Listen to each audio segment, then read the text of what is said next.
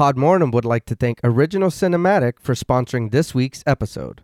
Original Cinematic is a production company that has made it their mission to create, produce, and promote films that are inclusive, honor women, promote the LGBTQIA+ community, and provide prominent positions and roles to POC actors and filmmakers and promote the films of marginalized and underrepresented populations. These are all things that are extremely important to our podcast as well. Original Cinematic is proud to be a WGA signatory company, and they fully stand by the WGA and its members in their fight for extremely reasonable standards. Accordingly, they are not accepting scripts or treatment submissions at this time, but both William and Zena Rush are available via email free of charge to discuss writing and provide input and resources to all aspiring writers. Their information will be made available in the show notes. Ahead of the strike, William Rush has individually produced numerous projects, including Coffee with Baba, Day by Day, They Slay, Before, Pack is Here, Abiquiu, The Winemaker, and Where Do You Draw the Line? 2 feature films, Group and Immersion, are slated for release this fall. Absolutely no picket lines will be crossed, and no collective bargaining agreements will be violated in the making of either of these films. And very generously, Original Cinematic is providing all Podmortem patrons with a special link to view these films. If arrangements can be made, they will even schedule a virtual or in-person screening for our patrons. We cannot thank Original Cinematic enough for their contribution to our show and the horror community as a whole. Now, back to our regularly scheduled program.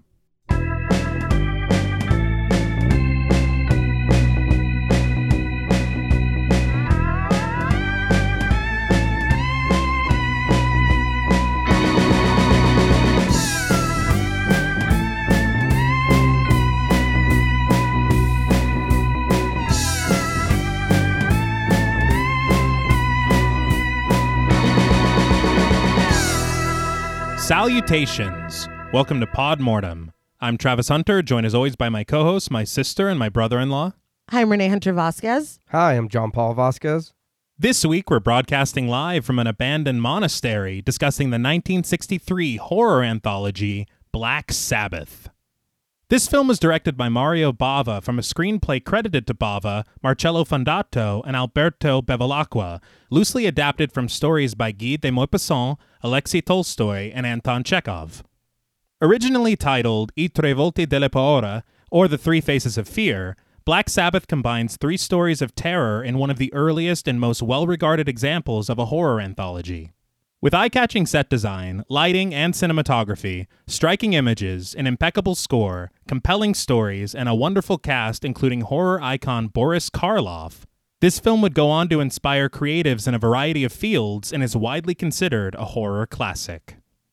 This film was suggested to us by friend of the show, Bernie H. We'd like to thank Bernie for his continued support of the show, as well as this suggestion. So, Black Sabbath, what were your first impressions on the film? So this was the first time I ever watched this movie. I've heard about it through UT. Mm-hmm. I didn't even know this existed. I didn't know, what it was. But it is a pretty good movie. I had never. It almost feels kind of like theater. Yeah, you know what I mean. Yeah. And that's not a bad thing. No. But yeah, this was kind of a treat. Honestly, I was not expecting it to be this way. I almost thought of kind of Suspiria. Okay. But it's pretty cool. I'm not gonna lie. It's not too bad. I'll be honest. It's not something that I would pick myself, but it is something that I feel like should be given a chance. You know what I mean? Watch it and form your own kind of opinion on it. You know what I mean? But we talked about it before, but this is Giallo or... So this is like the seeds planted for Giallo. Okay. The telephone segment in particular. We talked about it on... So this is pre... Yes. Okay. We talked about it on Blood and Black Lace. Yes. Where this is kind of... And Mario Bava, the same director. Mm-hmm. I'm going to get real annoying on this episode. But it is kind of laying the groundwork for what would become the Giallo film. Okay. I completely agree. It's really funny because T had called me earlier today because we were talking about setting up to record. And he was like, well, did you like it? And I was like, yeah, I did. I was more expecting something like Suspiria. Yeah. So that's really funny that you said that. This isn't wild like Suspiria at all. No. And I had never seen this before either. I've just heard you talk about it a lot. It is a treat to see Boris Karloff. I love me a horror anthology. I've said it a million times before. And the old school ones too are a lot of fun. I agree with you as well. A lot of this feels like I'm watching a play. It feels very theatrical, and that's not a bad thing. One thing that did surprise me a bit was when the story is over, it's just over. Yeah. No, yeah. I'll say, thank you. You know, especially the first one. I was like, Yeah. oh, all right. Yeah. They're like, bitch, we're in story number 2 now. Okay. That is something. Yeah. Thank you for saying that. Because at the beginning, we get a kind of host. Yeah. So that's what I expected. Yeah. Like, We all do right. not. No. No, there is no cat guiding us through No, this. not at all.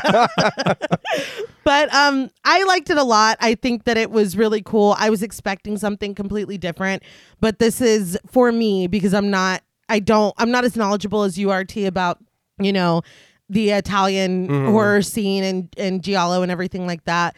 So just for me, this was an old school horror anthology that, like John Paul said, was a treat. It was I wasn't like, oh my God, like I wasn't completely mind blown, but I had a good time, and it was very entertaining. Aside from the whiplash of oh, okay. All right, story 2. Yeah. Yes, sir.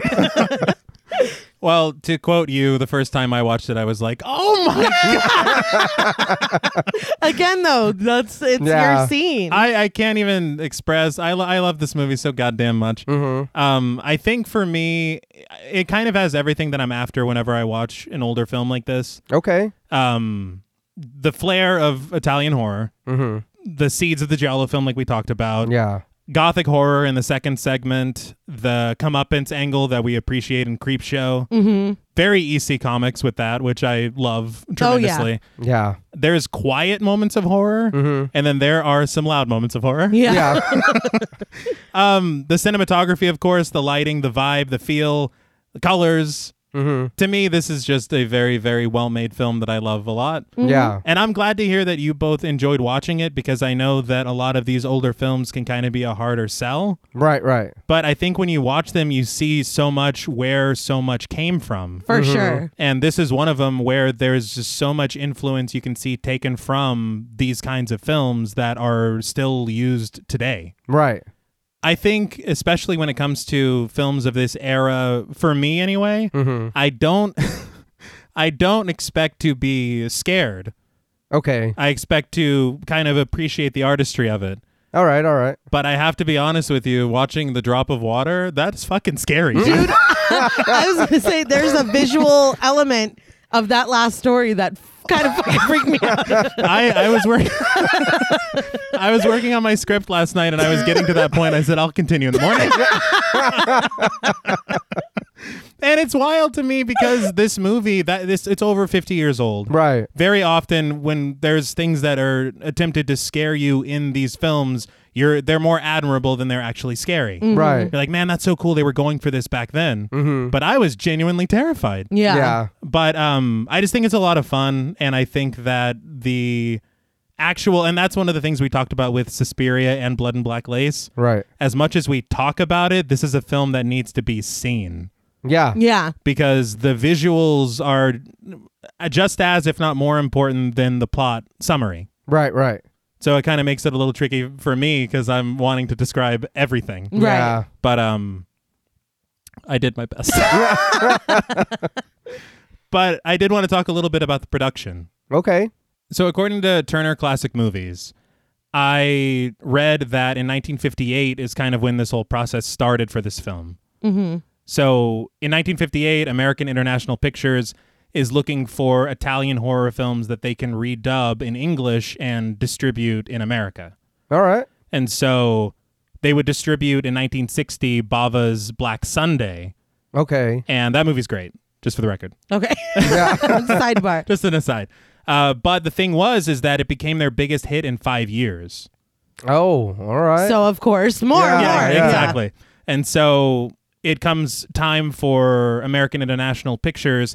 They partner with a film production company in Italy called Galatea. And when they do that, it's almost like we talked about with Puppet Master. They signed a 9-picture deal. Uh-huh. And they're going to do these co-productions. Yeah. And so Galatea is like, well, who do you want to work with? And they're like, well, Mario Bava gave us our biggest hit in 5 years. Course. Yeah. So what's he got in store?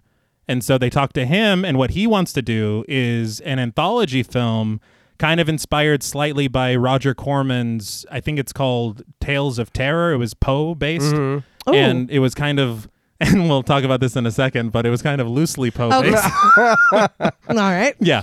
And so he set out to make this anthology where it's kind of taking the idea of fear and terror and traveling through the ages with it. Okay. And so that's one of the reasons that we see in this film there's so many different eras being evoked. Mm-hmm. That's cool. And it's a great idea. Yeah. And there are authors that he said that these stories are based off of their works. Yeah.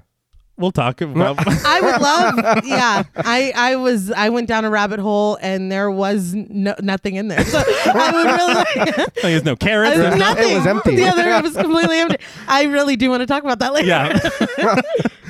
But Galatea, the issue with the fact that they were producing with American International Pictures is AIP kind of had their own idea of how things should go. Right. And the difficulty there is that whenever they're financing the production partially, they're kind of impeding on what the Italian release is also going to be.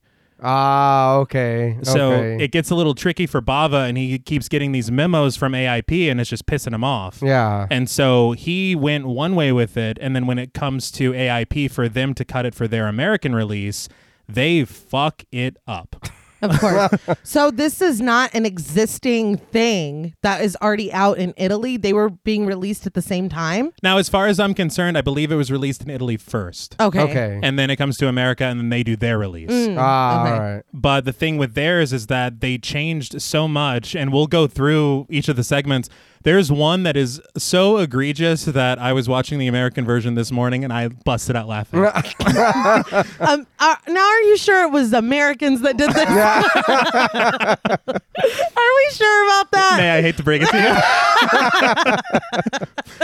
But one thing about Black Sabbath is I said it was incredibly influential. Mm-hmm. And I talked on Blood and Black Lace of how Bava's work has been so influential on Martin Scorsese. Mm-hmm. But I also want to talk about two creative forces, we'll say, All right. that it had a very large influence on. All right. The first one was in the late 1960s. There was a British rock band called Earth. All right. And they were in their rehearsal space. And across the way, they saw a theater that was playing Bava's Black Sabbath. Mm-hmm. And so they see all of these people that are lined up, and they're kind of impressed that so many people would line up to be scared. Yeah. And so they start writing a song titled after the film. Right. And it's dark, it's brooding, and it's horror based. Right. Right. And they're like, well, why don't we just call our band this? And that's how Black Sabbath got their name. Ozzy's like, I'm really starting to think. I don't know. It's actually pretty good. You really started to think. That's Ozzy in the 60s. That's great. That's great. But the other creative, Yeah.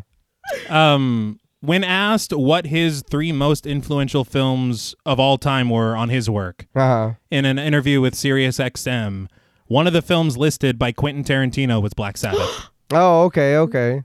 And it's not only because of his ideas, he said, as far as shot composition. Right. He said Black Sabbath was the first time he ever thought about, oh, we need to think about how shots are done, Yeah. which is kind of huge when it comes to filmmaking. Mm-hmm. But he also said that the segments of these stories, Mm-hmm. he said, I want to do for the crime film what Mario Bava did for the horror film when I make Pulp Fiction. Oh. And so this film is far-reaching. That's incredible. Right, right. He's like, there just wasn't enough feet, okay? You're just doing impressions all day. I'm done. Cut my mic. Now, before we steal this film's ring, we would like to issue a warning for spoilers. Podmortem is a very in-depth podcast, and in thoroughly discussing horror films, we have no choice but to spoil a thing or two. If you don't wish to be spoiled, please go watch the film, then come back and enjoy the show. If you've already seen the film or don't care about spoilers, let's return home after midnight. So the film begins with an ornate title card reading, I tre volti della paura, subtitled Black Sabbath. A suspenseful score mounts as the opening credits continue. So I love the music in this film. Yeah. Mm-hmm. The composer was Roberto Nicolosi, who worked with Bava on a ton of projects, including Black Sunday in 1960, which is amazing, as I said. Yeah. And interestingly, as well as a couple of entries here, at least one of them is based on a Russian story. Okay. Very cool. There's a film called V that's a Russian horror film that Jules showed me, and it's basically the same source material as Black Sunday, and it's amazing. Oh. Oh, all right. But Nicolosi also composed the music for The Evil Eye, which is also known as The Girl Who Knew Too Much, which came out the same year as this film. Oh. And many people cite that as the first Giallo film. We all know I disagree. Yeah. But whenever this film was released in America, they scrapped Nicolosi's score, and they had music composed by a guy called Les Baxter, who did all the music for Roger Corman's Edgar Allan Poe films. Oh. Which also, most of them starred Boris Karloff. It feels like they were just trying to recreate the sauce. Yeah. Like, they're let's, yeah, we'll just do that again. And I did want to, just as a sidebar, to point out, the Italian credits just sound much cooler than the American ones. Mm-hmm. Instead of editor, it says montaggio. That's just so cool. But the titles give way to a shot of Boris Karloff standing in a suit above a ridge of purple rocks and surrounded by blue lights in perpetual motion. He bids the viewer to come closer, and the camera presses in as he says that he has something to tell us. Karloff introduces himself, as well as 3 brief tales of terror and the supernatural. He says that he hopes we didn't come to the cinema alone, because as we will see from watching the film, specters and vampires are everywhere. There might even be one sitting right next to you. Maybe he lives next door to you. We carpooled to the theater. Yeah. I have to say, I sincerely did not expect Boris Karloff to be here giving us the Marge Simpson. Now, I want to warn you that tonight's episode is very scary. Yeah. I was not expecting that. No, it's honestly wild. And I mean, just the meshing of worlds to see Boris Karloff in a Mario Bava film is wild. I did read that the next film that Bava made starred Vincent Price. Ooh. Oh, okay. And it's not a horror film. Yeah. Really? Yeah. Just interesting. Yeah. I got a lot of Twilight Zone out of this. Absolutely. Yeah, And for I sure. was like, all right, so let's see what we're going here. You know what I mean? Yeah. Where are we going to go? What are we going to do? It feels like a horror anthology. Right. Yes. And you love it. Yeah. But Karloff assures us that specters and vampires go to the movie too. It's good for them. We all need to get out. You know? Yeah. It's not all about work. Right. But he says that vampires look perfectly normal. And in fact, they are. Except they have a strange habit of drinking blood. It's a hell of a habit. Yeah. So we are a little different. I think for them, it's more of a necessity. Yeah. This weird habit of like eating and whatever. That's so strange. You know, sometimes I like to eat. But the camera presses in tightly on Karloff's face as his visage is bathed in red light, and he elaborates, especially the blood of those they love. I'm safe. I don't know these vampires. But he chuckles, admitting that his chattering is wasting time, and he suggests that we begin our first tale.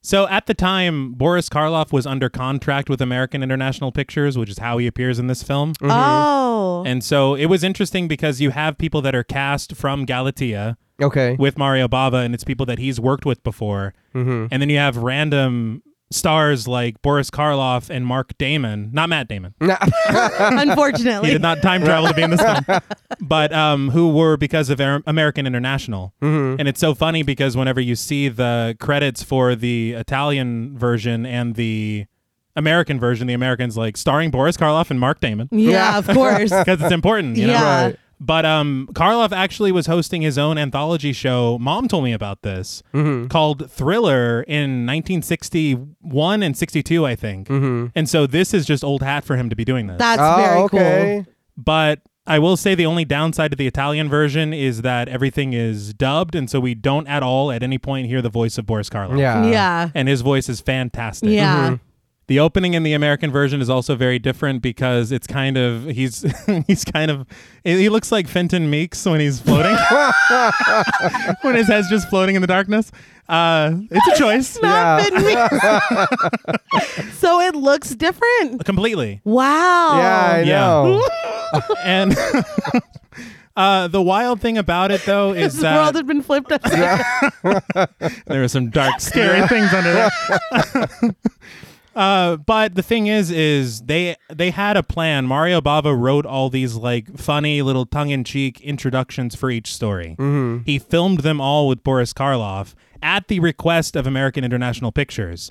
Then American International Pictures made them cut them from the Italian release, and then when it was released in America, they filmed their own versions of it. Then I'd be pissed. Then why have me do them? I have no idea. And so that's why we don't have these now, because the American version is like Rod Serling. Okay. With everything kind of having an introduction. This one, it's like, eat your fries, eat them. And you're like, oh, okay. No, exactly.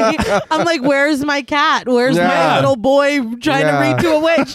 Where, where's my frame story? Yeah, who am I following? They're just like, well, you're not going to get one. I would have loved, because rough. Bava's introductions are not in this, and they're not in the American, so we've never seen them. That sucks. Yeah, that's weird. That really sucks. I think it would have worked better. That's one of my only complaints is more Karloff. Yeah. But we begin our first segment, the telephone. We fade in on a 1960s French apartment, a black telephone resting on a red base on a counter. It begins to ring as the camera makes its way across curtains and antique decorations to find an empty bed with two pillows sitting on top of each other. We then get the title, Il Telefono, the telephone. Rosie, played by Michelle Mercier, arrives home, closing and locking the door behind her as she turns on the lights and takes off her coat. She removes her high heels and the camera follows her to her bathroom. But before she can continue her nightly routines, the telephone rings again and she rushes to answer it. They couldn't have just texted? We don't like phone calls here at Podmortem.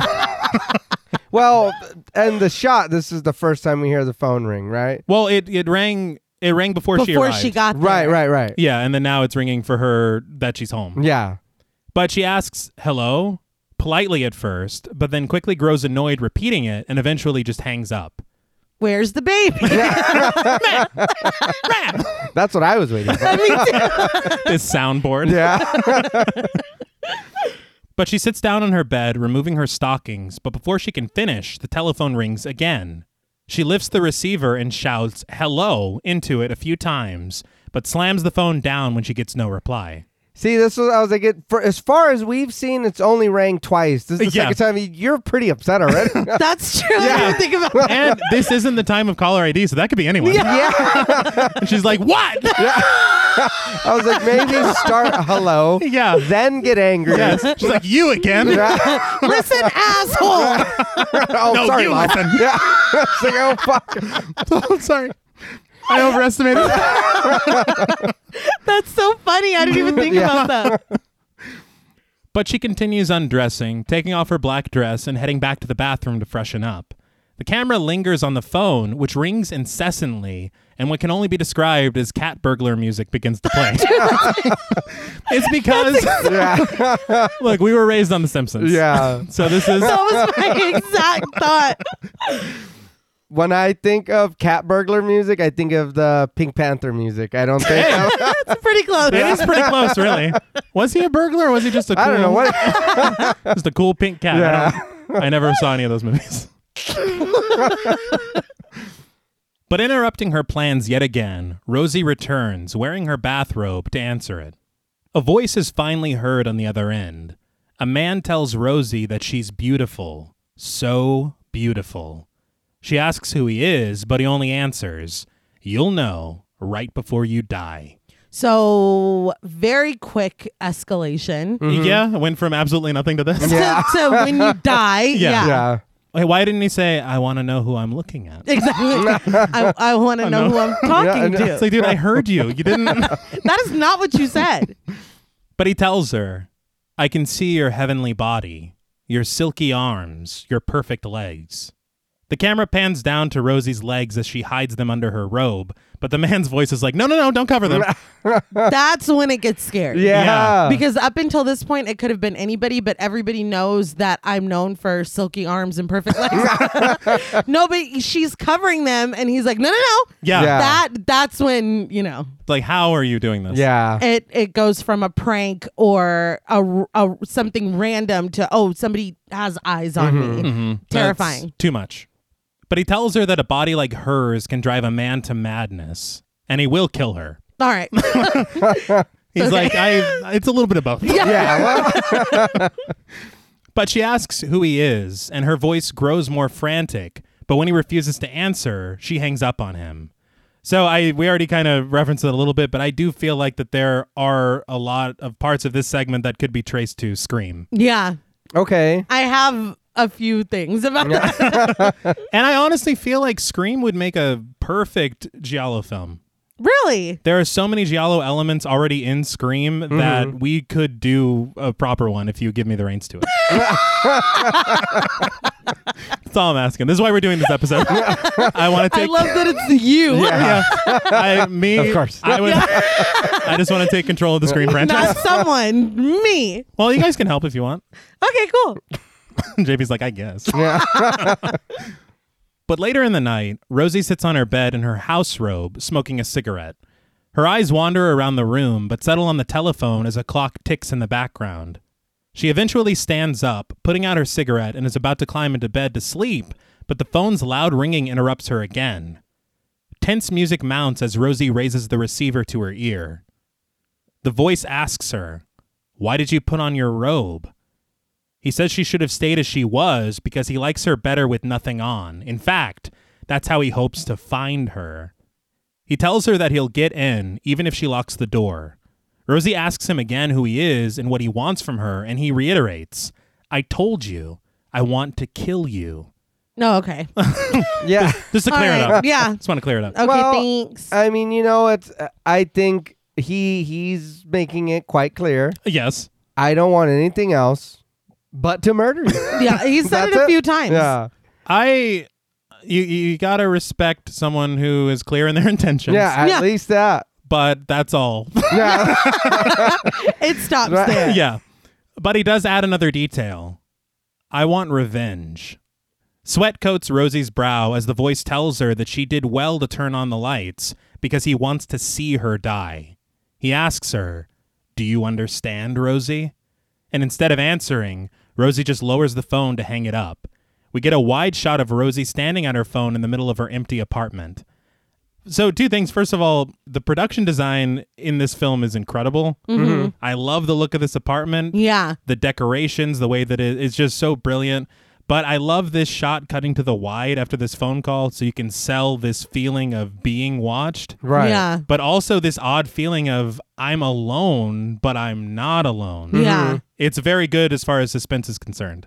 I did want to comment on that as well. This apartment, honestly, for being in, what is this, 62? 63. Or 63? Yeah. This still looks like an apartment somebody would have right now. Oh, yeah. No, I like it. You give me some money for the thrift shop and this is... Well, it's really cool. Yeah. Like, Yeah. it looks pretty cool. Yeah. Down to the furniture. Yeah. Mm-hmm. But Rosie walks through her apartment, clutching her hand to her throat and looking around nervously. She finds her way to the bar and quickly pours herself some liquor and drinks it.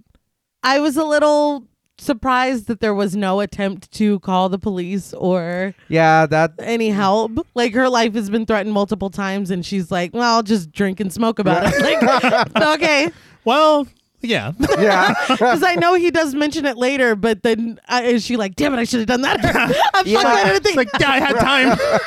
I found that a bit odd as well. Yeah. But as she takes the drink, she can hear what sounds like frantic footsteps just outside. She rushes over to look at the front door, light from the outside glowing through the keyhole. She then snags a handkerchief and stuffs it into the keyhole before shutting off the lamps in her dining room and her living room.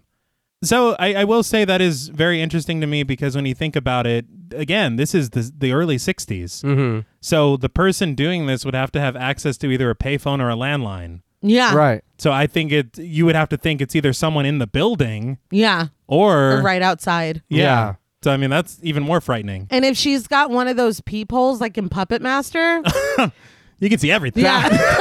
That's what I was gonna say. You can Good see every idea inch. on shoving that handkerchief in Yeah. there. It's like, I'm just trying to feed my dead dog in here. There are no secrets. Yeah.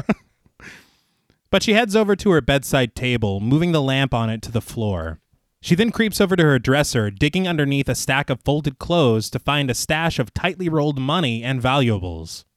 After surveying her apartment and attempting to do so as secretly as possible, she bends down to hide the money under her couch.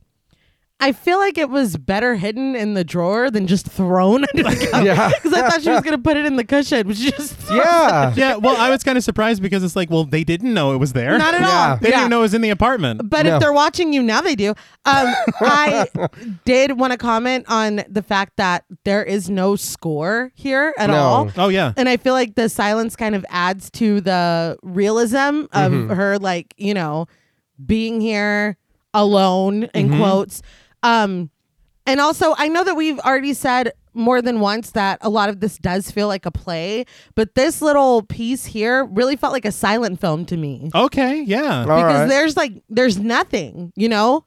I thought it was cool. There was an interview I read with Mario Bava where he talked about, he said if there were a way to only make films with one person, that's all he would ever do.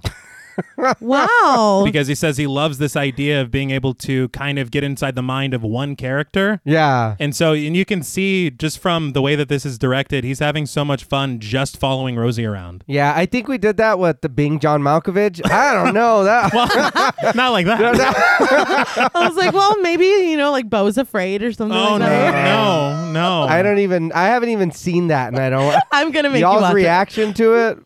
I'm going to make you watch it. I've lost my desire to continue.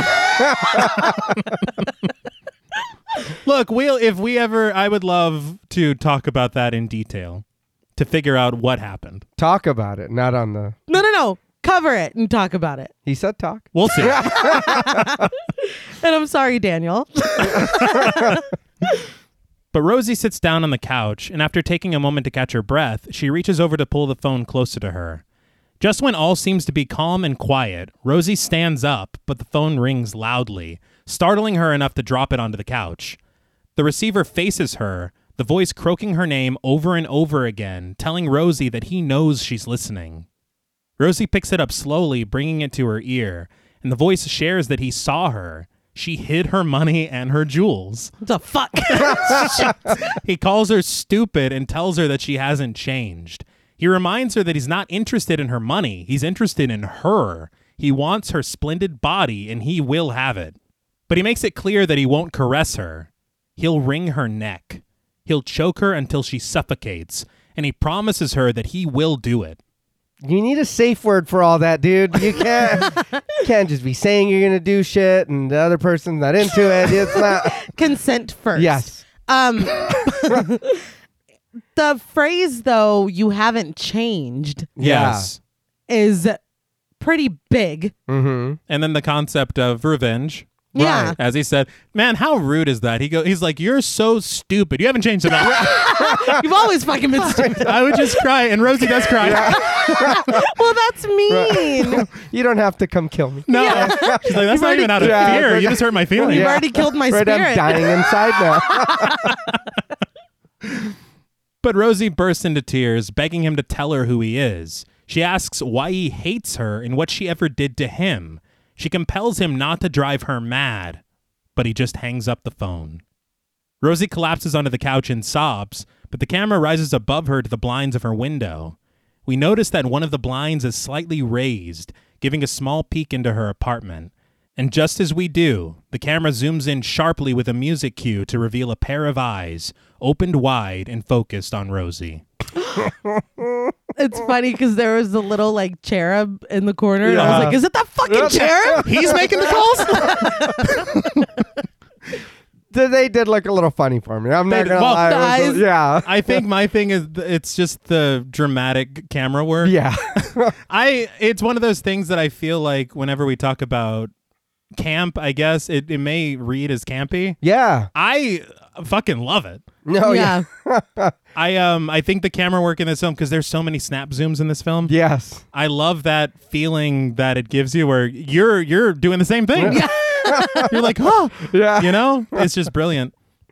I did want to talk very quickly about the cinematographer of the film, because the cinematography is credited to Ubaldo Terzano, who worked with Bava quite a bit. He was the cinematographer on Blood and Black Lace. Okay. Which, I like how you said Black Lid. Yeah. Like, you remember? we all know how I feel about it. Yeah. But he also worked with Argento on Deep Red, Okay. and he worked with Fulci on The New York Ripper. All right. Oh. So he's pretty busy. That's a cool name. Yeah. That movie's wild. It's wild. Yeah. Watch it. I think it was on Shudder recently. Not a sponsor, but watch it. Yeah. All right. Call us, though. Yeah. I mean, we're open to it. But the interesting thing is that before Bava was a filmmaker, his first credited film was Black Sunday in 1960 as a director. But before that, he was a cinematographer for like 15, 20 years. Oh, wow. Okay. And so a lot of times Ubaldo Terzano gets credited as the cinematographer on his films, but Bava is really the one setting up like 90% of these shots. So it's kind of wild. Yeah. Yeah. So you'll see on IMDb, he's credited Terzano, but then it says Bava uncredited. Huh. So it's interesting. Yeah. Well, at least he got some kind of. Yeah. Yeah. He's like, I did that. Yeah. But Rosie raises her head as she hears the echoes of footsteps just outside her apartment door. She rises swiftly, creeping up the stairs to put an ear to her door. After a moment, she looks down to find that someone has slid an envelope under the door. So I'm going to get into detail about the differences between the American and the Italian versions, because this is where something fucking wild happens. All right. But I can't wait. in the American version, there is a deleted scene where there's a neighbor outside walking their dog, and they come inside the apartment building, but it focuses on a shadow that's outside the apartment. Okay. And so the neighbor comes upstairs and he walks past Rosie's door, and she opens the door because she just saw a letter fucking thrown in there. Yeah. Yeah. And he's like, "Are you okay?" And she's like, I'm fine. It's like, you're not fine. No, I'm Yeah. Yeah. And so she like lies and says that everything's fine, and she just goes back into her apartment. So it's an unnecessary scene, but it might have been kind of interesting to have here, Yeah. to where it's like she's not completely alone in this apartment building, because it is very isolating what we have. Right. Yeah. Right. But honestly, that would kind of be a break from the tension if we go outside the apartment for a moment. True. So Yeah. maybe it's fine the way it is. Yeah. But Rosie tears open the envelope, and inside she finds a newspaper clipping. Above a photo of Frank Rayner, played by Milo Quesada, she reads the headline, "Frank Rayner has escaped." Not Frank Rayner. The reveal was just funny because we have no idea who the fuck is. By the way, who is Frank? Yeah. But dramatic music fills the scene, but it's interrupted by Rosie's telephone ringing yet again. She crumples the paper in her hands and approaches the telephone, raising the receiver to her ear. The voice, which we now know to be Frank, asks her, "You're beginning to understand, huh?" He says that he knows she didn't expect it, but he's escaped just to come find her, and he's finally close, very close. The camera presses in when he says very close. That is a chef's kiss. It is hilarious to me that he would throw this under the door for a reveal. Yeah. And then he's waiting by the phone. Yeah. I need her to read it. That's so funny. And I was like, is this real, or do you turn it over and it's like extra Todd smells? Yeah. I already knew that. That was hilarious to me. But he tells her that she can't do anything about it. He says calling the police is useless because he's closer than the police. She's like, the police. That's a great idea. Why did I think of that? Frank tells her not to forget that he's much closer. Rosie's brow furrowed in worry. She begs Frank to listen, but he just hangs up on her once again. Oh, the police would work here too, though. Every breath you take. Hey, yeah, the other police. Yeah, the other police. Though. Yeah. Yeah. But the real police. Yeah, no, And don't get cheap. yeah, let's get Sting here. Yeah. No, I heard a guy karaoke. You can smash it. I got $100. Yeah. Not law So enforcement. do what you. Yeah, Sting. But Rosie hangs up too. And then after a moment, she lifts the receiver again, her fingers dialing a number on the rotary that she knows by heart. At her desk at her apartment, Mary, played by Lydia Alfonsi, sits sketching on a pad. Cigarette smoke rises from the ashtray in front of her as her phone begins to ring. The camera pulls back to capture her slight hesitance before she answers the phone, offering a questioning hello. Once she finds out that it's Rosie, Mary responds warmly, calling her honey and saying that she didn't expect her call. Mary reminds Rosie that Rosie told her she didn't want to see or speak to her anymore. But frantic and full of fear, Rosie tells her that this isn't the time. She reveals that Frank has escaped from prison, but Mary already knows because she read it in the paper. Mildly wounded, she remarks that Rosie can get back together with him now. Oh? Yeah. There's I was history. Like, what Yeah. is the story between y'all? Yeah. Rosie is very annoyed, asking for Mary to cut it out and telling her that she's very scared.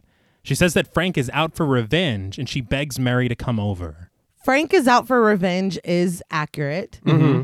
But I think what would be more accurate is Frank is blowing up my phone and slipping stuff under my door and threatening to Yeah. fucking kill me. Yeah. I feel like she's really downplaying what is happening tonight. Well, the way it sounds like I read a newspaper article. yeah, and Yeah. I'm scared. I'm scared. Yeah. Not, I've been in contact with Frank Yeah. all night. He's calling like a collector, and I'm scared. But the camera presses in on Mary, her eyes sparkling with hope and a little hunger as she asks, "You want me to come to you? Did I hear you correctly?" Rosie emphatically confirms this, begging her once more to come as fast as she can. Mary honors Rosie's plea, telling her that she doesn't hold grudges and she'll be there in 5 minutes. Rosie thanks her and tells her to hurry. I know we just met Mary, Mm-hmm. but I do get a vibe that she does hold grudges. Yeah. Yeah, that wasn't convincing. Yeah. She said that, I was like, girl.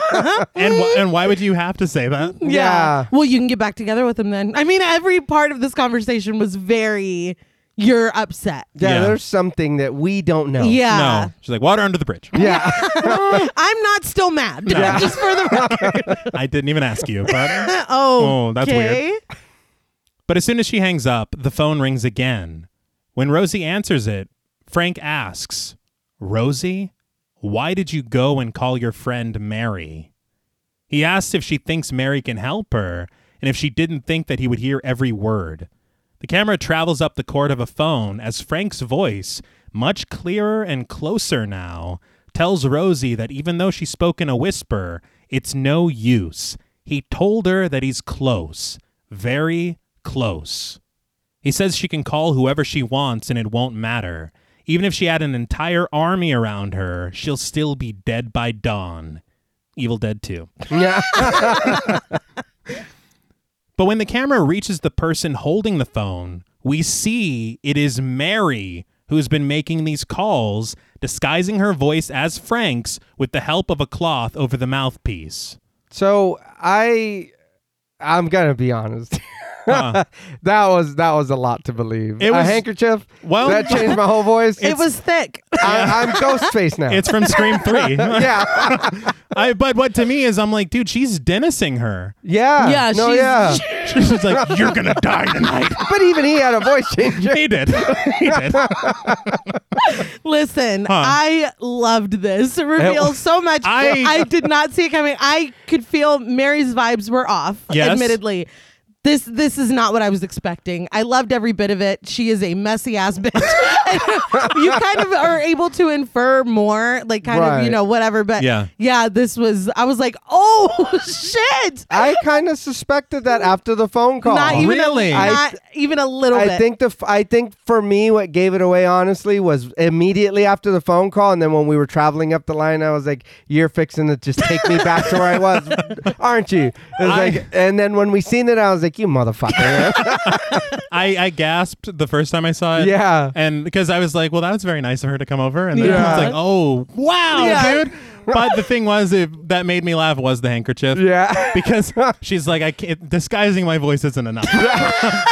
There needs to be some kind of buffer between. Right. A little muffler. Yeah, it's gotta just to sound a little off. I can do a perfect Frank, but I need an It assist. did sound good. it's though. great. It's fantastic.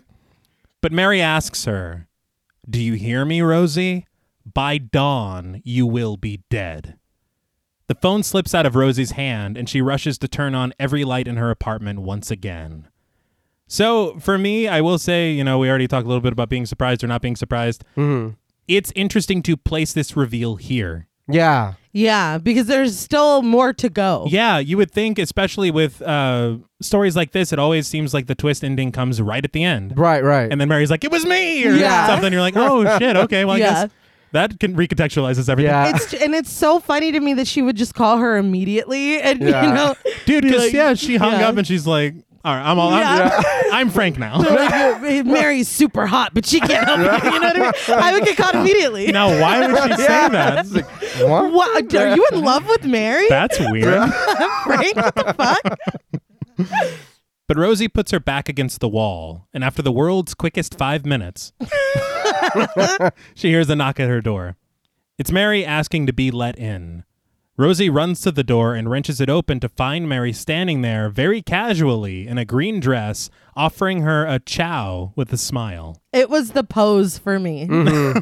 Well, she's been thinking about this a lot. You set out. Yeah. Entirely too much. There was a plan. Yeah. But Rosie asks how she got in the building, but Mary just answers jovially that it was unlocked, descending the small set of stairs into Rosie's apartment. I love this sunken in. Oh, yeah. That's a dream. Yeah. But Mary reclines against ornate furniture, snidely remarking about all the lights turned on in the apartment, asking Rosie if she's the mistress of the guy who reads the meter. Ooh. That was shade. Yeah. It was. She's like, 'cause I know. Yeah.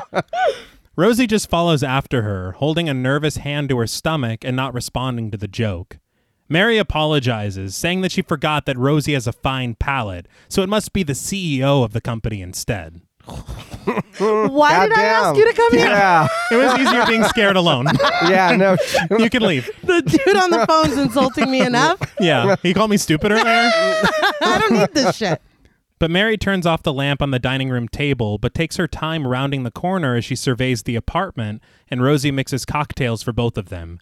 This reminded me a lot of when Ordell Roby goes and visits Jackie Brown. Yeah. In the motion picture Jackie Brown. When he's switching off the lamp and she's making them that scene is so screwdrivers. fucking tense. Yeah. Oh, it's so good. It's That's a good basically the movie. same thing. Yeah, it is. It's I love that movie. Yeah. Let's watch 10 out of Jackie 10. Brown. Let's talk about it. Absolutely. But Mary rests against the decorative divider, saying that she sees that Rosie hasn't changed the place much since the last time she was here. Everything is just as it was when they were friends and she came over all the time. Rosie brings Mary her drink and finds that she's casually sitting at the foot of her bed. They clink glasses together and Mary remarks that it's just like old times. She scoots over, inviting Rosie to sit next to her and to tell her everything, but Rosie just turns away annoyed, saying that she isn't in the mood for humor. I don't know the joke there. Yeah. So what's going on with you? Enough with the jokes. We get it. You're hilarious. Mary understands, though, but Rosie retreats to her couch, explaining that the calls have been happening all night, and Frank has been saying such terrible things with a cold, threatening voice. She says that he knows everything that she does, every move she makes. She says when he called the first time, she was wearing her bathrobe, and he knew it. And then later, when she put on her house robe, he knew that too. She says it's as if he were in the room, spying on her, ready to kill her. I gotta give it to Mary. I couldn't keep a straight face watching any of this shit. She's like, was it? Right, it's like, right. Well, Right. you said what? Why are you? It's me. Fuck you, got me. It's like, God damn it. I was gonna say. Now you said his voice was cold. It did sound good though, right? But it sounded exactly like Frank.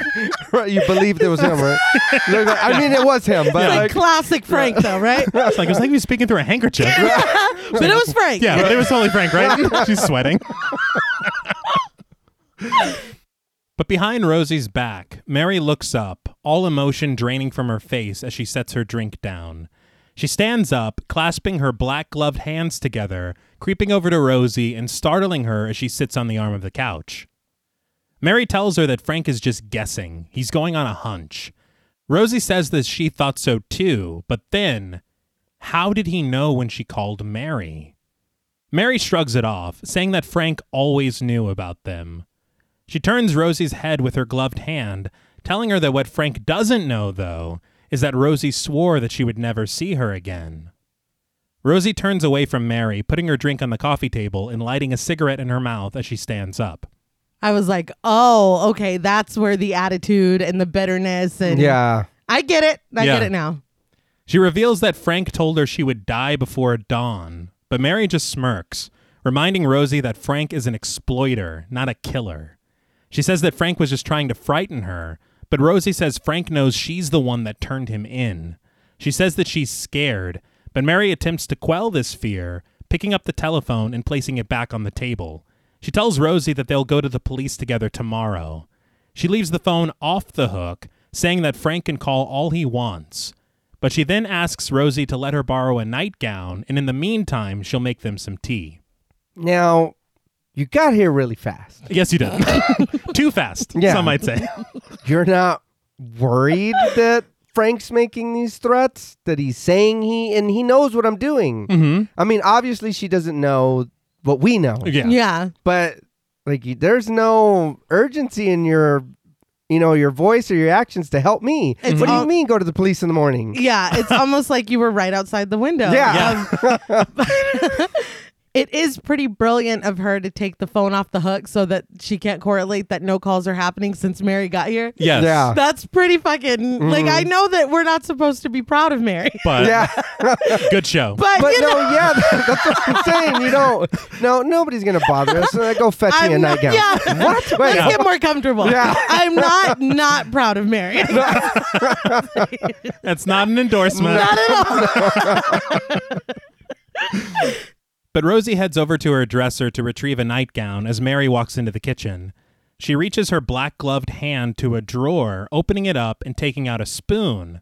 But she then reaches for a sharp knife, and the camera presses in tightly as the blade shines in the light and the music dramatically mounts. I loved the dramatic super zoom on Oh, the yeah. knife. That was great. And this is straight out of a Giallo film. Okay, I was gonna say because it kind of like the thing in Signs when he pulls out the knife, Oh, yeah. checks his hair, and then he's like, "Let me see the alien." Yeah, check this there. It's like, I want to meet this alien looking my best. But Rosie holds up a garment, looking at it, and when she puts it down, Mary is standing right behind it, which causes her to jump. That was a little cruel. Yeah, She's already a little shaken up. yeah. But Rosie notices the knife, asking Mary what she's doing with it. But Mary just snatches the gown from Rosie and stashes the knife under the pillows on the bed, saying that you never know. Mary takes off her gloves, asking Rosie if she's still afraid. Rosie says that she feels better now, and Mary tells her to go to bed then. She then changes into her nightgown, as does Rosie. She's feeling much better now. Yeah. So, That's 2 M. Night references in a row. I did want to say the thing is, we don't really know exactly how angry Mary is. yeah. And so when we see this knife, we don't know. What she's planning to do with it. Yeah. Though I mean, I get the whole, maybe just so we could feel safe, in case somebody does break in. Yeah. But again, you're acting a little weird. Yeah. And you've been acting weird. Yeah. Yeah. And there's this, and then there's something in a minute where it's like, I feel like you're doing something very horrible.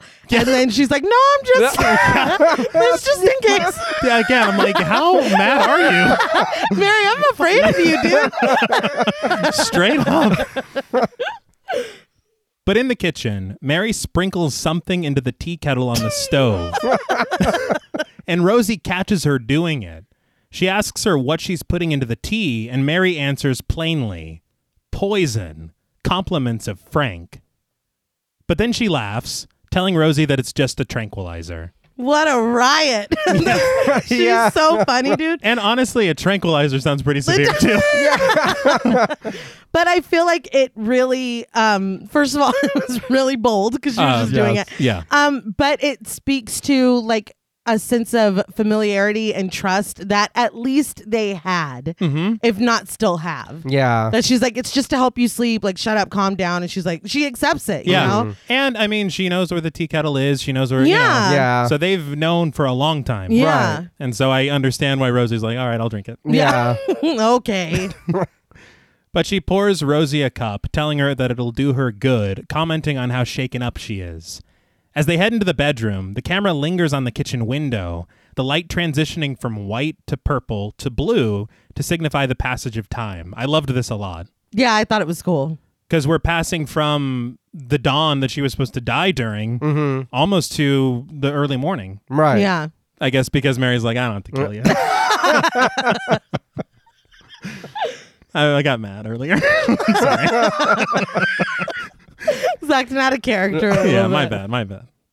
But we then find Rosie knocked out on her bed in a deep sleep, and we pan across the room to Mary, who is sitting at a desk writing a letter. I was a little bit scared when I saw Rosie. Yeah. Because you can't really tell if she's asleep or dead. Yes. Yeah. But we see what Mary has written is a confession. It reads, Dear Rosie, I'm sorry I frightened you so, but it was the only way for me to get you to reconsider your decision that caused me so much pain. Reading about Frank's escape gave me the idea. The voice you heard was mine. Don't hate me for it. Was seeing me again really so bad? Okay. There's a lot. Yeah. This is sad. Again, I don't endorse what Mary has done. Right. But it is sad. There's other ways. There's many other ways. Uh-huh. But it did make me laugh that Frank really did get out. Yeah. No, that really happened. Yeah, it's dangerous. And you did tell him. She saw it in the paper and was like, I'm going to get this bitch. Yeah. Like, she just capitalized off of that. That's so funny. That is so funny. Use it. Yeah. I was like that she faked it and this was some elaborate. No, we really are in danger. But Mary stares at her written words as the camera zooms in on a door in Rosie's kitchen. The doorknob slowly twists and the door quietly opens with a shadow darkening the doorway. The shadow creeps across the floor, finding Mary seated at the desk in a POV shot. We see that the shadow belongs to a man who quietly retrieves Rosie's stockings from a chair and wraps them around his hands like a garrote. He brings them down on Mary's throat, strangling her, and as she peers up in horror at her killer, we see that it is Frank. Damn. It's wild that his first, he's like, I'm killing Mary. Yeah. He just got in. He hasn't made any calls. He doesn't know. Not at all. No. But he also approaches her from behind. So I don't even, the way that he acts in a minute, I kind of feel like he thought it was Rosie. Maybe. Okay. Maybe. That's a good point. Because she is consumed by this confession letter. Yeah. Yes. She doesn't turn around. That is true. But doesn't he know her too? He does. And honestly, there's a bit of a love triangle. Yeah. So maybe he's like, no, that is Mary. Yeah. Could be. But Mary's struggling awakens Rosie, who is a witness to the murder. Frank scolds Mary, telling her that she always was where she shouldn't be. I was like, damn it. Thanks for trying to save me, Rosie. Fuck. Yeah. No shit. She's like, damn. Wow. Well, she's like, That's crazy. Yeah. the tranquilizer was strong. You don't Come on. She was awake. Yeah. Yeah. You may be Team Mary. I'm Team Rosie. But Frank turns his attention to Rosie, who cowers in bed, slowly approaching her, the light casting a villainous shadow across his face as he takes his time. Rosie reaches under her pillow just as he reaches the side of her bed, but when he lunges for her, she plunges the knife into him. He collapses on the floor, clutching Rosie's blankets as he dies. Rosie crumbles into tears, her cries the only sound as the camera glides over Frank's body, Mary's body, and of course, the telephone. I just want to say that the telephone also was the last shot of Blood and Black Lace. All right. In a different way. But yeah. What did you guys think of the telephone? That one wasn't too bad. I did enjoy that. I will say that I really did enjoy this being 63, the fact that Mary and Rosie were together and it wasn't a big deal. It is normal. Yes. You know what I mean? It was fine. They talked about their relationship and then him coming in or whatever and bothering it or her bothering their you know what I mean? However it was, but it was fine. It wasn't thrown at you. It was just, look, this is normal. There's nothing wrong with this. Yeah. I really appreciated that. I will talk about the American release in just a minute, though. Okay. Oh, no. But Go on. Yeah. Frank, that was the at the end. I was like, oh, okay, he's here now. Yeah. It made me laugh. You're like, he actually was released. Oh yeah. I was like, oh no, Shit. That's real. Or no, he escaped. I'm sorry. yeah, he's been watching. Yes. So again, that too. How much of that was he watching the whole night while she was wandering around taking these phone calls, and he's just there like, who the fuck she talking to? I didn't do that. Yeah. It's like, I'll wait. Yeah. No, I agree with you. I really loved the representation as well. It was funny to me that since the reveal, I thought that Mary was crying wolf. But not only is the wolf real, it's on its way to the house. Like, that was really cool. My only complaint is that I feel like when Frank finally does roll up on the scene, it is a little bit anticlimactic because Rosie kills him in 30 seconds. Oh, yeah. You know, but everything leading up to it, I was at the edge of my seat because I thought Mary was going to kill her. Yeah. Oh, yeah. Twice. Yes. Yeah. So it's a very, very interesting story, and I love the way that it's told. Mm-hmm. That's the only thing for me is that it's like, oh my God, he's dead. No, yeah. All right. Yeah. And then we get no hand holding to the second story. It's like, boo, Yeah, no, that's it. it's over. That is true. I love the double reveal of her being the one making the calls. Yeah. And Yeah. Frank still actually being a threat. Mm-hmm. And I feel like it's also very cool as a story because it's like, one lie led to all of this. Yeah. And it is something that she actually was afraid of because she did turn Frank in. That did happen. That's what's so funny. That's just real. This problem, it really is happening. Yeah. Yes. But I love everything about this one. The set design, the way that they use the camera in dramatic ways. Mm-hmm. The seeds of the Giallo film. Right. Fantastic. I think it's a very good opening for the anthology. Okay.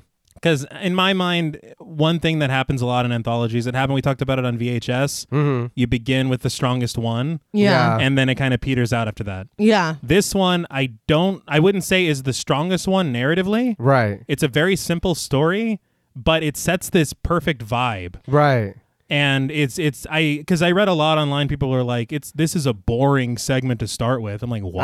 I don't think No, so. not at No. all. I think the word vibe is absolutely perfect Yeah. because it's really telling us what this is. Right. Or a good way to peter in. Oh, Yes. God. A little decorum. That was your fault. I didn't mean to do that. That was your fault. Did I do that? That's a Giallo thing too. Sure. One thing I will say when I talked about the American release messing up the film, Right. this is the second segment in the American film, Okay.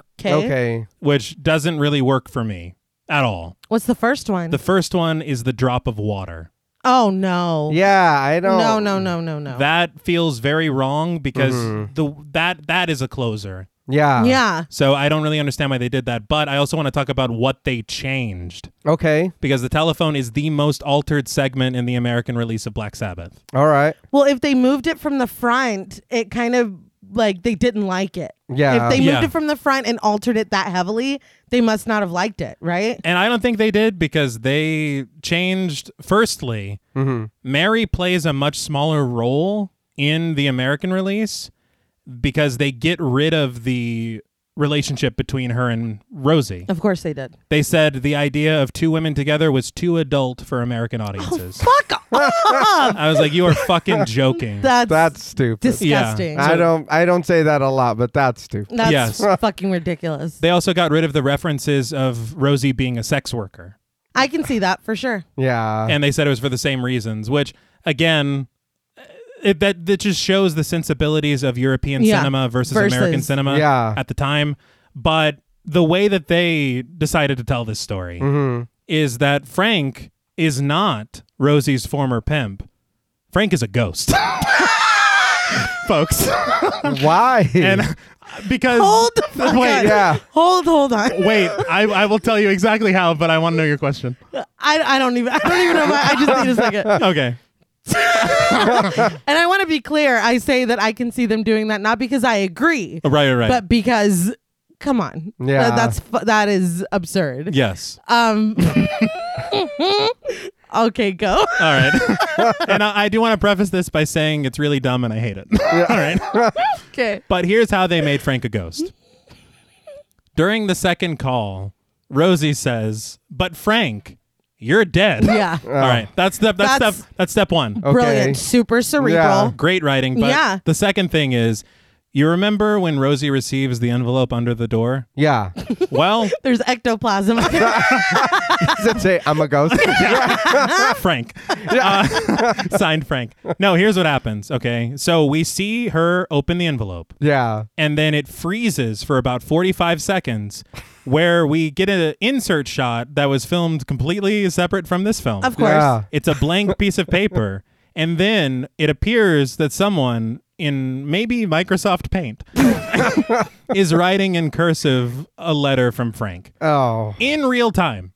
And so she is holding this letter in her hand, watching this letter being written by a ghost. But because that wasn't what was filmed, we get her same reaction to seeing this newspaper clipping. So she's kind of just like, huh. And To a super letter, chill. A supernatural letter writing itself. Yeah. Why? Okay, cool. I do not cool. know, but the thing is as well, whenever you see her doing that, you see the fucking letter being written. And then when you cut back to her, she's clearly holding a newspaper clipping. Oh my God. So I don't know. But the note as well, because whenever she calls Mary, it isn't about their former relationship, because in the American version, they were never together. Okay. So what it's about is I'm getting calls from Frank, and Mary's like, Frank's But dead. he's dead. Yeah. Are you okay? And she's like, I'll come over because you're getting calls from a ghost, basically. Yeah. So that's why Mary comes over. That's trash. To make it even worse, Mary's note that she writes at the end, the confession, it's a note telling Rosie that she needs to see a psychiatrist because she's seeing ghosts and talking to them. So then What? Frank's ghost comes in Frank's- Right. and murders her, and then yes. Frank's mess. Rosie double kills him? Yes. Well, That's exactly. Did you see the American version? I watched it this morning, and that's yeah. she double kills the ghost? She double kills the ghost with a regular ass knife. Really? Yes, sir.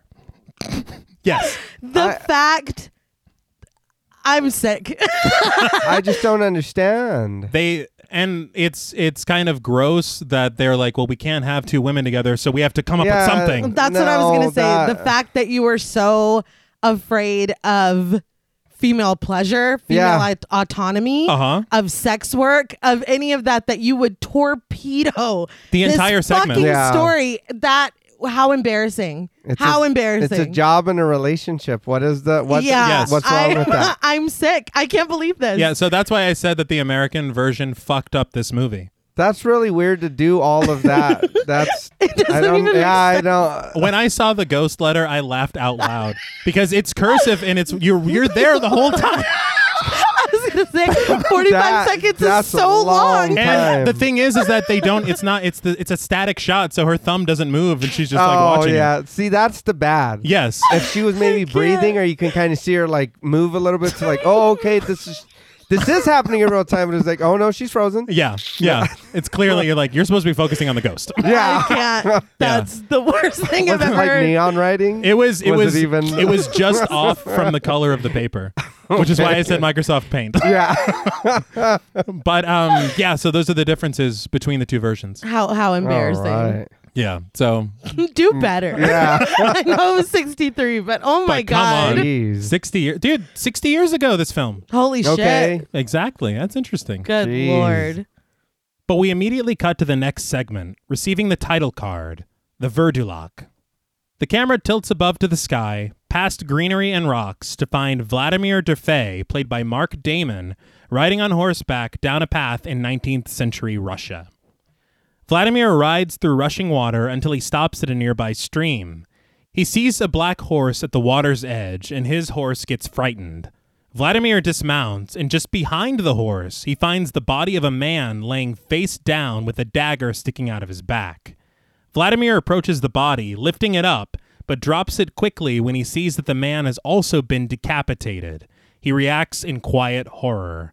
And this was a primo shot of some neck meat, folks. Yeah, it was. I was very shocked. I was like, it looked really good. Yeah. Yeah. Just loot the body and then move on. There's a side quest or a boss fight somewhere. Right. And you didn't even have to do anything. No. Yeah, you need to make sure you save. Well, the sword sticking out of him, that tells you. It's like, okay, I got to remember this place. Yeah, this is important. Yeah. This was a hell of an opening. Yeah. Yes. And the music, this is dramatic as hell. Oh, Yeah, it is. It is. And great. that doesn't stop. But he turns to leave, but instead returns his gaze to the man's corpse, retrieving the dagger before making his exit. He rides his horse through the sunset, bringing the dead man's horse along with them, the corpse resting on the saddle. After a while, however, as the wind howls around them, Vladimir spots a small light in the distance. We cut to Vladimir on foot, leading the horses by their bridles behind him as through brittle skeleton trees and drifting fog, he approaches a farmhouse. Upon seeing light and movement through the windows, Vladimir hitches the horses and makes his way to the front door. It's kind of, I don't know why. When I seen this, I was thinking Sleepy Hollow. Honestly? Yeah, and we just saw a headless Yeah. man Oh, a second yeah. ago, too. It really fits. I appreciated that he brought the horse Yes. with yeah. him That's true. because, He's not like, tough break horse. yeah, I would have been really scared. Like, Yeah. it took a second to be like, come on, not going to leave you, you know? I And appreciate it. And he slung the body over the horse. Yeah, he did. Yeah. But as he approaches the front door, he's unaware that he's being watched by a figure behind the stables. Vladimir lets himself inside, getting his shit rocked when the door slams behind him, but he walks deeper into the house, surveying his surroundings. A lit fireplace, a set table, a bed, and a wall of weapons. But on this wall, he finds dust surrounding a missing dagger, and when he holds the dagger that he found up to the spot, he sees that it's a perfect match. Just then, Giorgio, played by Glauco Oranato, enters the room with a rifle in his hand, asking Vladimir who gave him that dagger. Vladimir asks him if this is how he welcomes strangers in his house. I was like, that's bullshit. Listen, Yeah. you got a lot of fucking nerve, dude. You just came uninvited into somebody's house in possession of a dagger that clearly belongs here, and you're going to give me attitude? He's I lucky. could not believe him. Yeah. He's lucky he got to answer. Yeah. No shit. And you're not catering to me because it's like, what? Yeah. I goddamn live here. Bang! But Giorgio asks who he is, and Vladimir introduces himself, saying that he didn't plan to stop here. He was headed to Jersey. Giorgio puts the rifle down, apologizing, and says that it's just that the dagger belonged to his father. Vladimir hands it over, and Giorgio asks him where he found it. Vladimir pauses for a moment and then tells him to come and see. As they exit, the camera moves around a stone wall to find a small set of stairs just off from the fireplace. Purple light pours into the adjacent hall, and out steps Maria, Giorgio's wife, played by Rika Dialinia, and Zdinka, Giorgio's sister, played by Susie Anderson. Oh, I remember this one. The farmer's daughter. Oh, no. Not again. We just saw this. Having flashbacks. It was wild to me because I would be afraid. I just saw this murdered man Yeah. with this dagger in his back. Mm-hmm. And he's like, that's my dad's dagger. Why don't you come look at that? I would not be like, come look at this body and see if it's your dad. Like, I don't know. Well, you know what the condition the body's in. Yeah, Yeah. I would not bring him to it without some kind of like, look, I found this person. I don't know. You know, he doesn't have a head. No. You're like, was your dad dressed like a badass? Or? Yeah. Is your dad in possession of a head? Yeah. Does he usually have his head on? I feel like Usually. Well, on the weekends, he takes it off this guy's just to recite Shakespearean quotations. Does he usually roll around with coins in his pocket and guns? oh, that's great. But the women peek around the corner in curiosity, as outside, the men head to the stable. Once they reach the horses, Vladimir sees that the body is missing from the back of the black horse and is filled with confusion.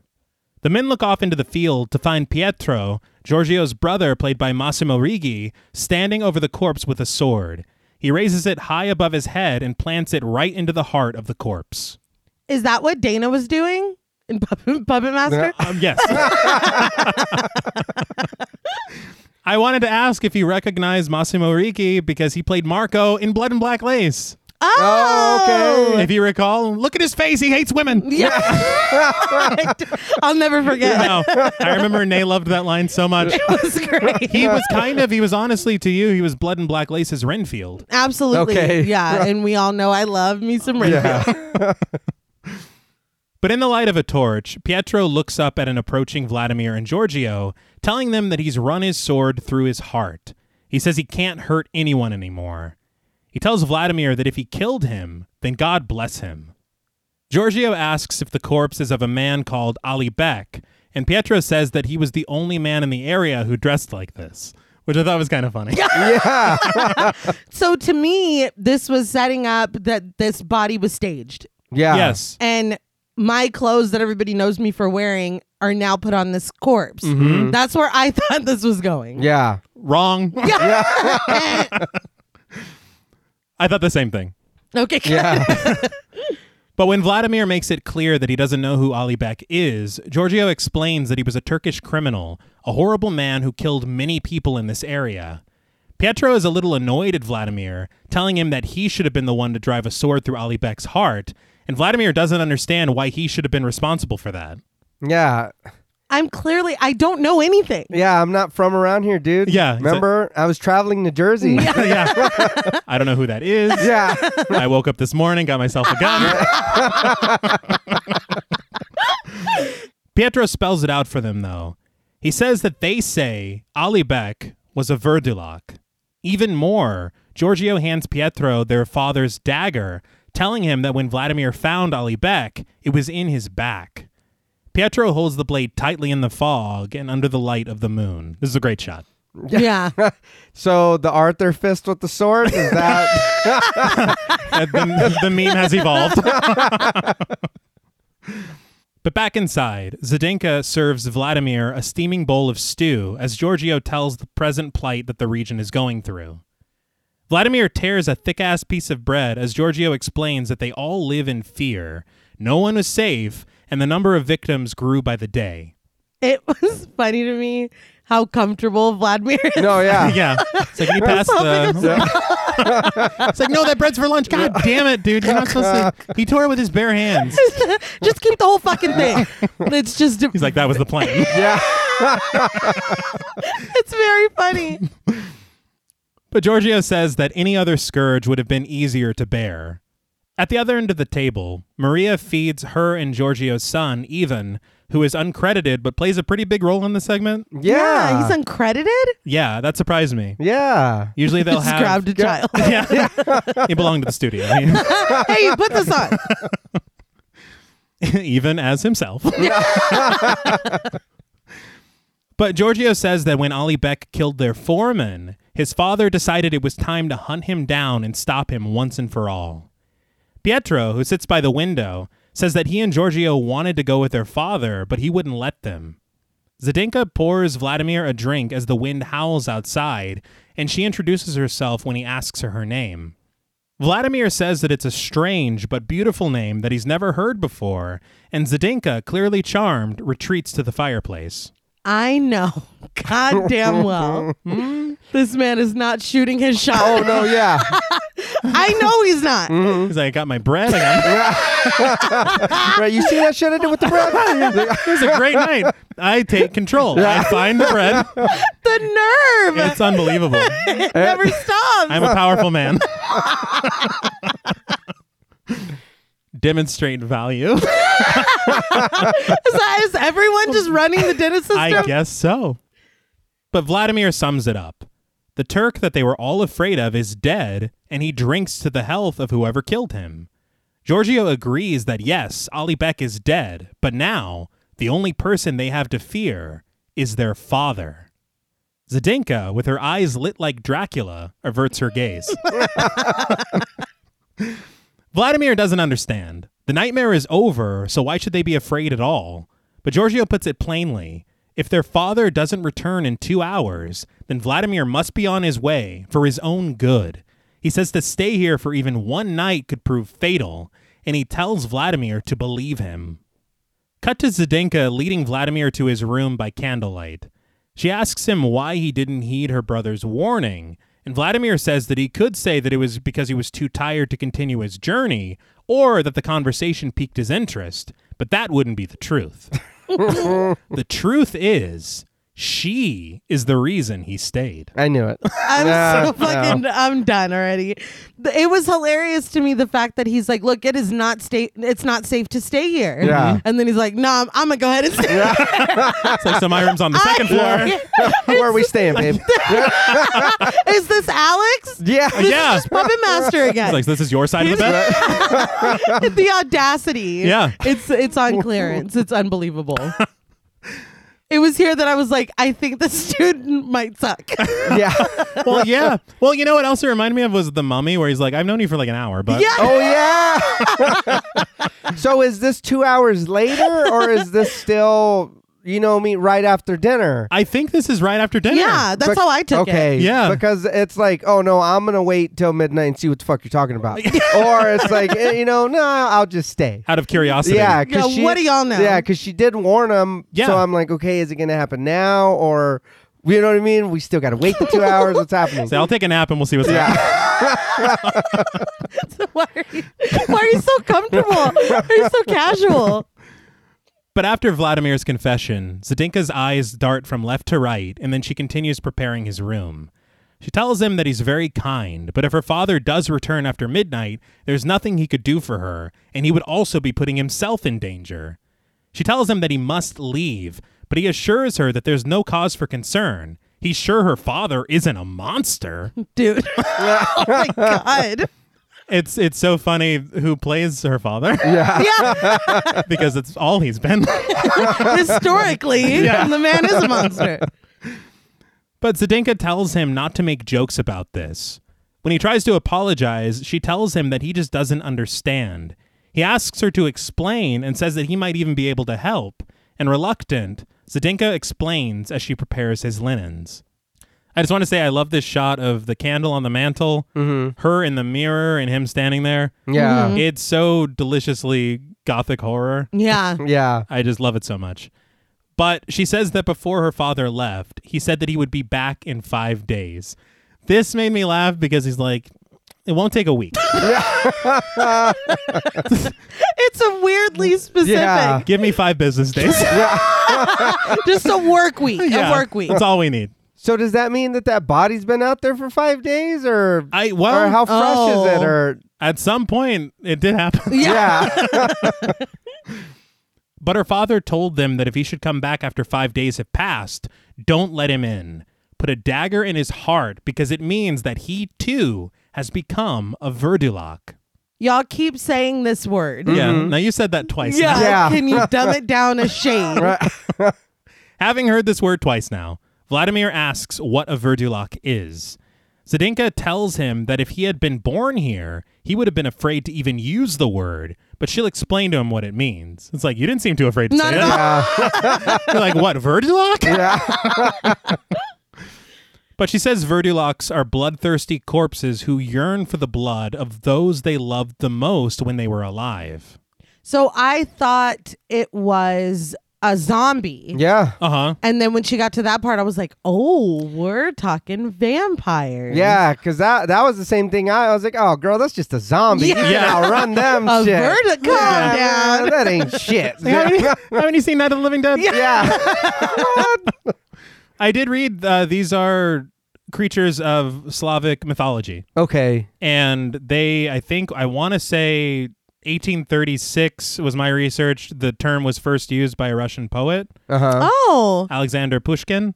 And from then on, like, stories were written about it. And they had a distinction from vampires Oh, all right. because of that wrinkle. The love. Yeah. All right. Yeah. Which to me is fucking fascinating. It's Right. really tragic. Like, It that is. is sad as fuck. Like, it's bad enough, Yeah. but then to target the family, Yeah. that's wild. Because vampires will just suck anybody off. Oh, and They never said off. are you mean suck on them? Bram Stoker never wrote that. All right. And Rice did that. Arrested. Let's be very clear. I had a joke, but I can't make it. I have to write it on a card that you guys have. JP should have said, but Bram Stoker did. All right, I'm sorry, everyone. I'm going to write an email. No, Travis is unacceptable. We're cutting your lines next episode. This is a tragedy. Roll around in the muck with us, man. Yeah. Pigs love it. I'm feeling very dirty right now. But Vladimir isn't buying this old legend, although Zdenka definitely has her receipt. That was good. Thank you. I was very proud. But she says that the more the Verduloc loved a person when they were alive, the longer it takes them to suck the blood from them. Then they, too, become a Verduloc until someone stabs them through the heart. Just a random aside that I didn't realize, whenever I first learned that vampires had to be stabbed through the heart, I was like, man, that must suck to be a vampire, to be so vulnerable like that, walking around and anybody could just stab you in the heart. And I realized that it would also kill me too. Yeah. So, it's not as We have that in common. We're all, yeah. We're all kind of susceptible to it's all right. But Vladimir asks when the 5 days have passed, and Zdenka tells him tonight at the stroke of midnight. This family is in turmoil. Yes. Everyone is at the edge of their seat waiting to see if their father/father-in-law/grandfather is going to make it back. This is literally the night. We are counting down to see if he's going to make it back or if something horrible happened. And you're like, now which way to my room? You're intruding. Oh, You're yeah. intruding. You have any more bread? You touched up all the bread. I can't. That is funny though. To think about that, you saying that, because we found the headless guy. Yeah. Yes. We came over here. This guy pulled a gun on us. We're like, hold on. And Yeah. then I'll give you attitude after breaking into your house. How dare you? We do the Arthur Fist thing. We meet the farmer's daughter. Aw. Then we proclaim our love. Yeah, Right? immediately. Yes. Then we hear the story about vampires, and it's like, okay. Yeah, no, I still want to stay. Yeah. Like, I'm still going to kick it. It's like, I'm in love with you. I don't know. What don't you understand? A lot is happening. This is one evening. Yeah. Wild. Oh, yeah, and then the dad. Yeah. Coming back tonight. On top of Yes. it. Yeah. I can't. But we pan across the property at dusk as the wind whistles and a bell chimes at the stroke of midnight. Pietro stands by the window, peering out of it, but as soon as he hears the chime, he turns to his brother, who joins him. Maria picks up a sleeping Ivan, her eyes filled with fear as Vladimir and Zdenka descend the stairs to join everyone in the living room. The house stands silent, its lights beaming a glow into the fog, and the wind carries through the rushing water of a creek, the camera resting on a bridge just above. A silhouette creeps slowly across it, its figure etched in black out of the blue sky, and each step offering a wooden creak. Back in the house, Pietro recognizes this silhouette as their father and is filled with relief. But Giorgio is a little more cautious, but still hopeful, asking how they know that the 5 days have passed. Vladimir says they literally just heard the clock. Yeah. I was like, was that not an alert that it's midnight? That's what I thought. He's not even from here and he knows. But the women cross themselves. Outside, the score mounts with tension as each step from this figure is punctuated by percussive sounds. As he reaches the house, the entire group now stands outside to greet him. The figure stops in his tracks for a moment, and then continues on. An unseen dog howls in the distance, and the camera follows behind their father's frantic steps, shrouded in his cloak like the Grim Reaper. They step out of his way as he reaches the porch, and he rests against a post, turning around and revealing himself in a snap zoom to be Gorka, their pale-faced father, played by Boris Karloff. Woo! Yeah. Dad, you look like shit. Yeah. I know you've been gone for 5 days, but yikes. He's a little rough. Oh, it's bad. But I was shocked. I was like, he's in this too? Yeah, it was a treat. Yeah. But he is looking worse for Yes. wear. Yeah. But Gorka just asks, well? And he wonders aloud why no one has embraced him. He tells them that he's wounded, and he asks why they're just staring at him, saying nothing. They continue to say nothing. Well, you're the one that told us the whole midnight thing. Yeah? So, like, I'd be like, okay, I know I said, but look, it's me. Like, I'm fine.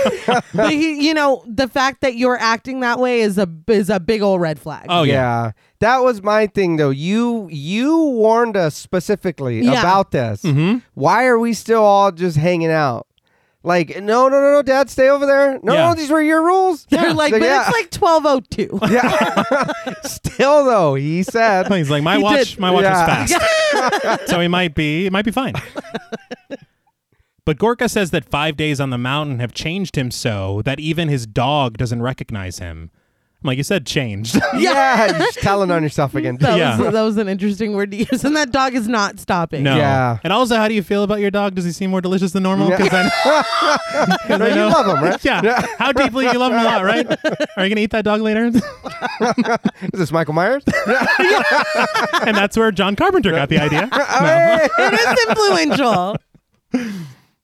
But Maria catches on immediately, telling the group that he just admitted that 5 days have passed. Pietro offers to dress his father's wounds, but Gorka just pushes him away, saying he'll just hurt him if he does. What? I don't know. Yeah. I'm trying to help you, dude. Yeah. I think we learned that that's a lie. Yeah. Very quickly. But Giorgio realizes that his father's wound is at his heart. Gorka doesn't deny this and instead just smiles, admitting that he is hungry. What? Inside, the whole family sits together by the fire. Gorka, with a large red stain on his shirt, asks Vladimir how long he intends to stay. Vladimir tells Gorka of his plans to go to Jersey, and Gorka asks him to tell everyone that old Gorka killed Ali Bek. He's like, I'm really just going to get some gabagool. If you want me to tell people, like, I guess. I'll do two things. That's fine. I guess I'll do that. But Vladimir laughs and just tells him of course he will. Giorgio tells his father that it was a great deed that he did and asks him to tell them all how it happened. Gorka just says that Ali Bek is dead and that there's nothing to tell. The game is over. Okay. Yeah. Oh my God. Why are you so defensive about how... Is your dad always this rude? Again, it's hilarious to me. You are a stranger. And he's like, now tell us again, Gorka. I'll sing your praises. Who are you? Well, you agreed to spread the word. Yeah. I did marry your daughter an hour ago. Yeah. And you see Vladimir has prime seating too. Yes. Yeah. Yes, It's like, what? why are you inserting yourself into this? But Zdenka offers her father a bowl of stew, but when he learns that it's lamb, he slaps it out of her hand and shouts, "No meat!" Dude, go outside. Go back out that way. This gets everyone's attention, Yeah. as it should. But suddenly, Gorka says that he's not hungry anymore. He says his bones are frozen from the cold and his throat feels tight. The dog continues. We're moving on. That's exactly what he fucking said, all right? Jesus Christ. He looked up to see like if he woke the bear. JP's sweating, trying not to say something. The dog continues to bark and howl outside, and Gorka begs someone to go shut that dog up, and he stabs his dagger into the ground. That poor dog is just trying to warn everyone. Yeah. He's like, but I am telling you right now. He did. But again, nobody's listening. Not at all. No. And he did already tell us. Yeah. So you know what's wrong with him. Yeah. It's been 5 days. Yeah. That was his rule. The fact that we're like, okay, you barely missed it. You Yeah. barely missed it, maybe. And then we bring you in, and this is how you're acting. Yeah. Yeah. Get that fucking stew out of my face. It's like, oh my God. But your dog out. too. Yeah. Yeah. The dog's like, that's not him. That motherfucker back there is not real. But when no one moves, Gorka rises, repeating that he told them to go shut that dog up, asking if no one follows his orders anymore. He shuffles over to the rifle that Giorgio was holding earlier and tosses it over to him. Calmly, Giorgio reminds his father that this is his favorite dog. Giorgio's like, kill it. Oh my God, dude. Yeah. I did find that interesting that he wouldn't do it himself, that he needed one of the children to do it. I don't know if he's just trying to, maybe he's trying to assert dominance. And Maybe, but He's like, look, I don't trust myself near that dog. I'm going to drink that dog. maybe. Like a Capri Sun. So you might want to. That shit would be rough.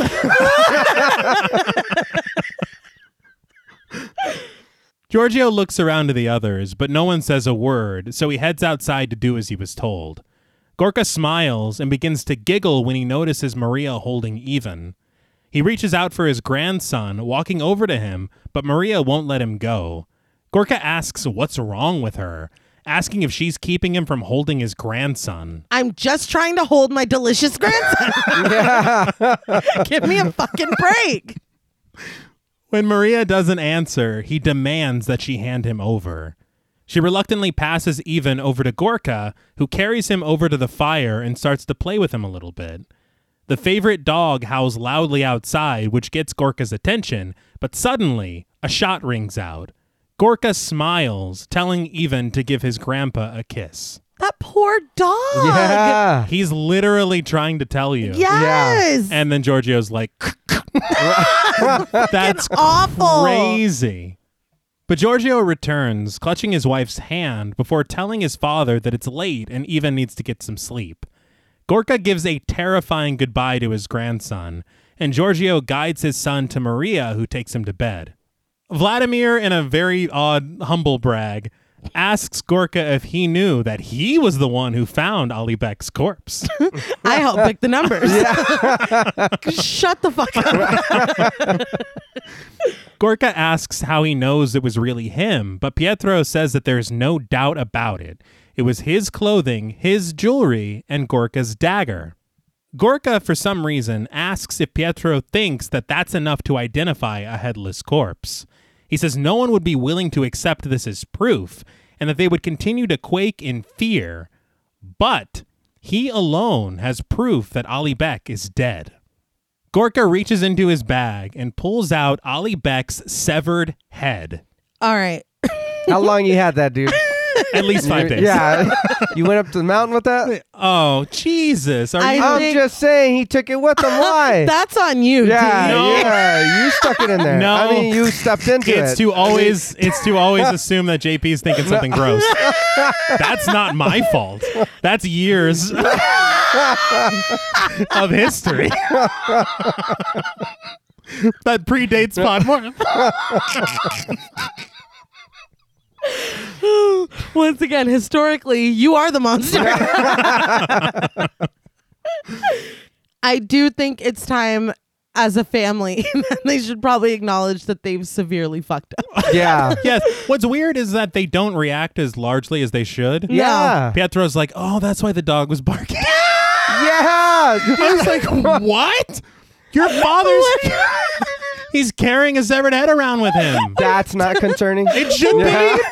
Talking about? Oh my God. But Gorka just tosses the head to the floor like it's nothing. He tells his sons to take it and hang it outside of their house for everyone to see. They're like, yes, sir. Yeah. Yeah. Dude, that's my note. Hang it up. Yes, sir. You got it, boss. Yeah. We see it in the next shot. Ali Bek's severed head hanging on a post outside of their home. This is a lot, all that is going on, but that was hilarious to me. That was wild. Yeah. I did want to call out this severed head. Right.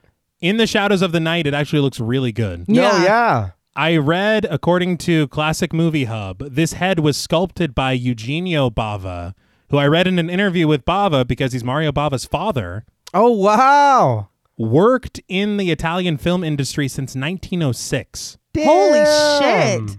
According to Tim Lucas, who's like a Bava biographer, Uh-huh. he called Eugenio Bava the father of special effects photography in Italy. Okay. Damn, that's Very really nice. cool. And that's not the only thing that he does in this film, but that looked great. Oh, It yeah. did. And you really missed the opportunity to call him a bavographer. Oh. which is I'm sorry, disappointing. everyone. I'll be leaving the show effective immediately. But from his bed that night, Vladimir hears Giorgio telling his wife and sister to get some sleep and that he'll keep watch over them tonight. Zdenka says that their father is just wounded, but Giorgio disagrees, saying that he isn't wounded, and they saw how he wouldn't eat dinner. Come on, man. Yeah. We were all there. Yeah, it was fucking creepy. Yeah. Maria says to have Pietro stay up and keep watch, as Giorgio has been awake too many nights already. Pietro agrees to this, telling his brother to stay upstairs with his wife and sister. But this whole time, Vladimir is just tossing and turning and caressing his pillow. The camera glides past Vladimir's bed over to his bedroom door. He's like, this is Zdenka. But the camera glides past Vladimir's bed over his bedroom door, which slowly creaks open. In steps Gorka, whose face is pale gray and purple. Seeing him in his bed was just, he looks very comfortable. Yeah. That pillow looked so soft. But the fact that he's like, I'll stay up and keep watch. Like, this family is fucking going through it. Yeah. And he's like, in this room? Yeah. This is cool? Well, first of all, the thing that gets me with Vladimir is he really doesn't have to worry all that much. Yeah. Because he's like, he doesn't I don't love even me. know. Yeah. But dude, you've been endearing yourself to him all night. Yeah. Endearing yourself, not deering. That's not a word. You've convinced him you're a deer. He's just drinking from a stream. Yeah, he's like, is Vladimir a deer? That's why he won't eat them. That's weird. Yeah. That's weird. But Gorka approaches the bed and reaches his hand out to a sleeping Vladimir. The shot goes in tightly on Vladimir, who suddenly stirs awake, but when he turns around, Gorka isn't there. This is great. Yeah. Relief washes over Vladimir's face, but when he lifts his head, he is startled as the camera snap zooms to Gorka staring at him from outside his window. Yeah. Yeah.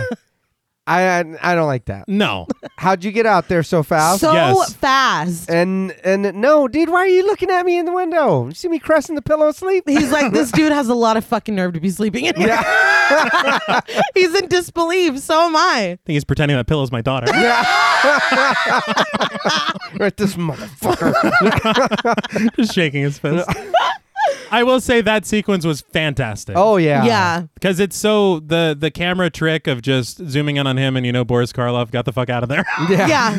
It's great. But Gorka continues walking across the porch, eventually reaching the front door and letting himself back into the house.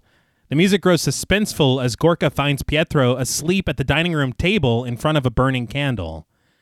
I was like, hopefully Pietro can be reincarnated as someone who can stay awake for 15 minutes. He was like, I'll help. Yeah, right. It's like, are you Right. serious? I'll keep watch of these eyelids. But upstairs, we glide across the bed of Giorgio and Maria to the bed of Ivan. The bedroom door opens, and Gorka's shadow is cast across the child's bed, Gorka creeping into the room and relieving the boy of his blankets. He scoops up his sleeping grandson and makes his exit. And as they reach the bottom of the stairs, Ivan sleepily asks his grandfather where he's taking him. Gorka just giggles, promising that there's a surprise for him outside, but it's a secret. So he only wants to eat the grandson.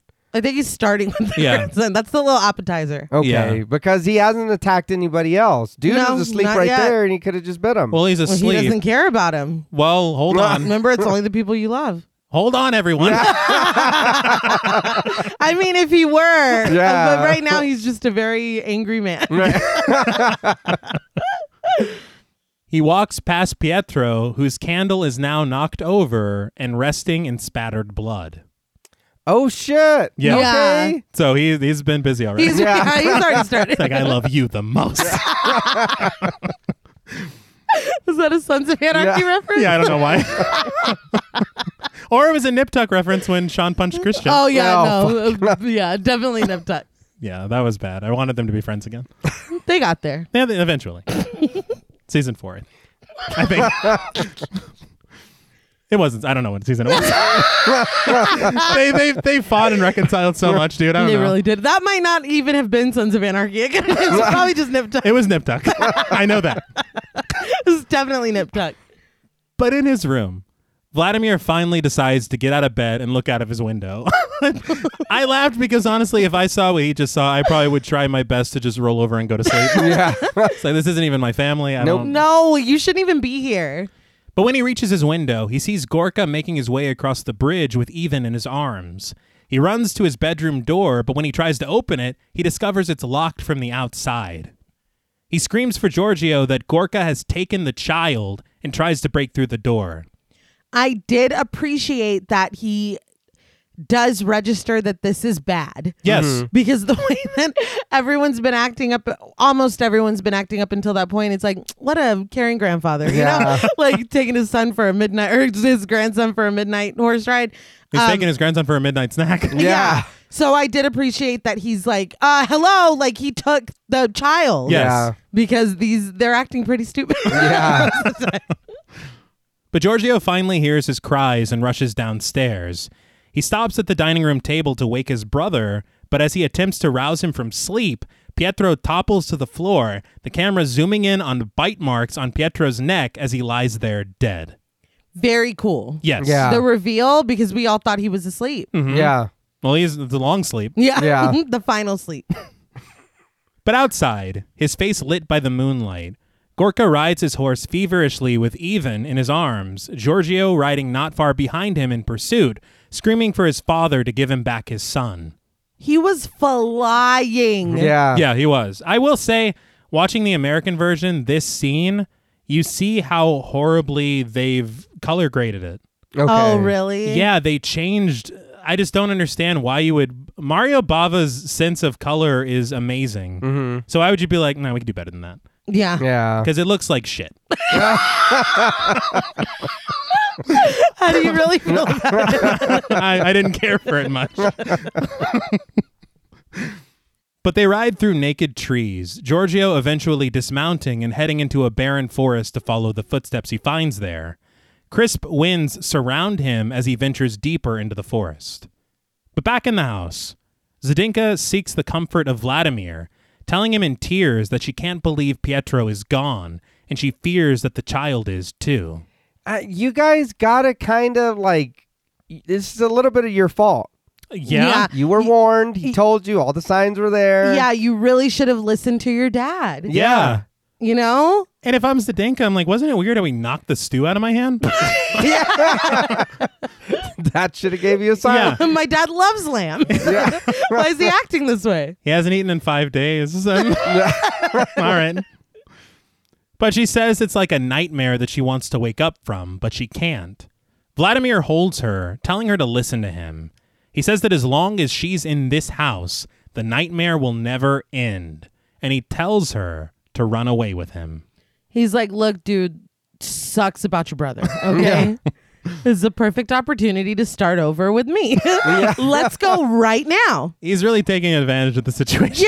Yeah. I know we don't know where your nephew is. It's probably fine. Let's just go. They'll figure it out. He's like, look, I know your husband just died and my friends are a little weird. This guy's eating shrimp funny. He's like, This is fucking Puppet Master. We're meant to be together. He was eating that shrimp fun. yes. Yeah, he was. But Zdenka says that she can't, but he tells her that it's madness to stay here. He tells her that she can't throw her life away. He asks her to come away with him, but she tearfully tells him that her destiny is here. Vladimir, who met her tonight, sits her down next to him on his bed, telling her that that isn't true. Her destiny is to be happy and free and loved above all. Zdenka looks away from him, repeating, love, happiness. She tells him that he speaks of things that she can never have again. Vladimir disagrees, saying that they can be hers and she can stay with him forever if she wants. She tells him it's impossible, but he tells her, I love you. What the fuck? I was furious. Yeah. I was furious. I was like, what? He's spitting game and then he took it too far. Yeah, now his pants are chafing him. Yeah. He can't think clearly. This is fucking ridiculous. Yeah. Literally all he knows about her is how she looks and that she makes a mean lamb stew. Yeah, that's it. And the bread wasn't too bad either. And that her father's problematic. Yeah, he's causing some trouble tonight. He is. But Vladimir says perhaps when this nightmare is over, she'll love him too. Zdenka rests her head on Vladimir's chest as he kisses her hand. But this odd proposal is disturbed when they hear Maria scream from the other room.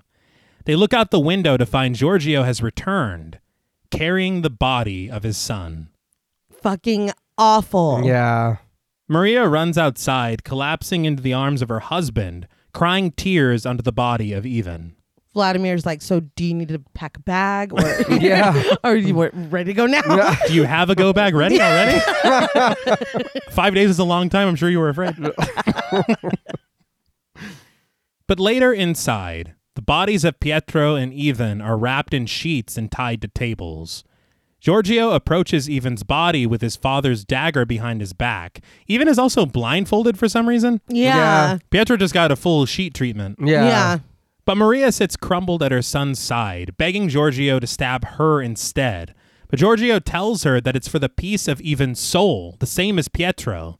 I will say Rika Dialigna is putting on a fucking clinic. Yeah, Yeah. she is. This is an incredible performance. It's so devastating. Yeah, it was a little hard to kind of sound like, God damn, Yeah. that's rough. They handled it like very seriously. Yeah. But Maria can't accept this and instead rushes to her feet and grabs a dagger of her own. She places it to her throat, telling her husband that she will kill herself if he goes through with it. Giorgio stares at the dagger in his hands, then at his wife, then back at the dagger. Overcome with emotion, he throws the dagger away.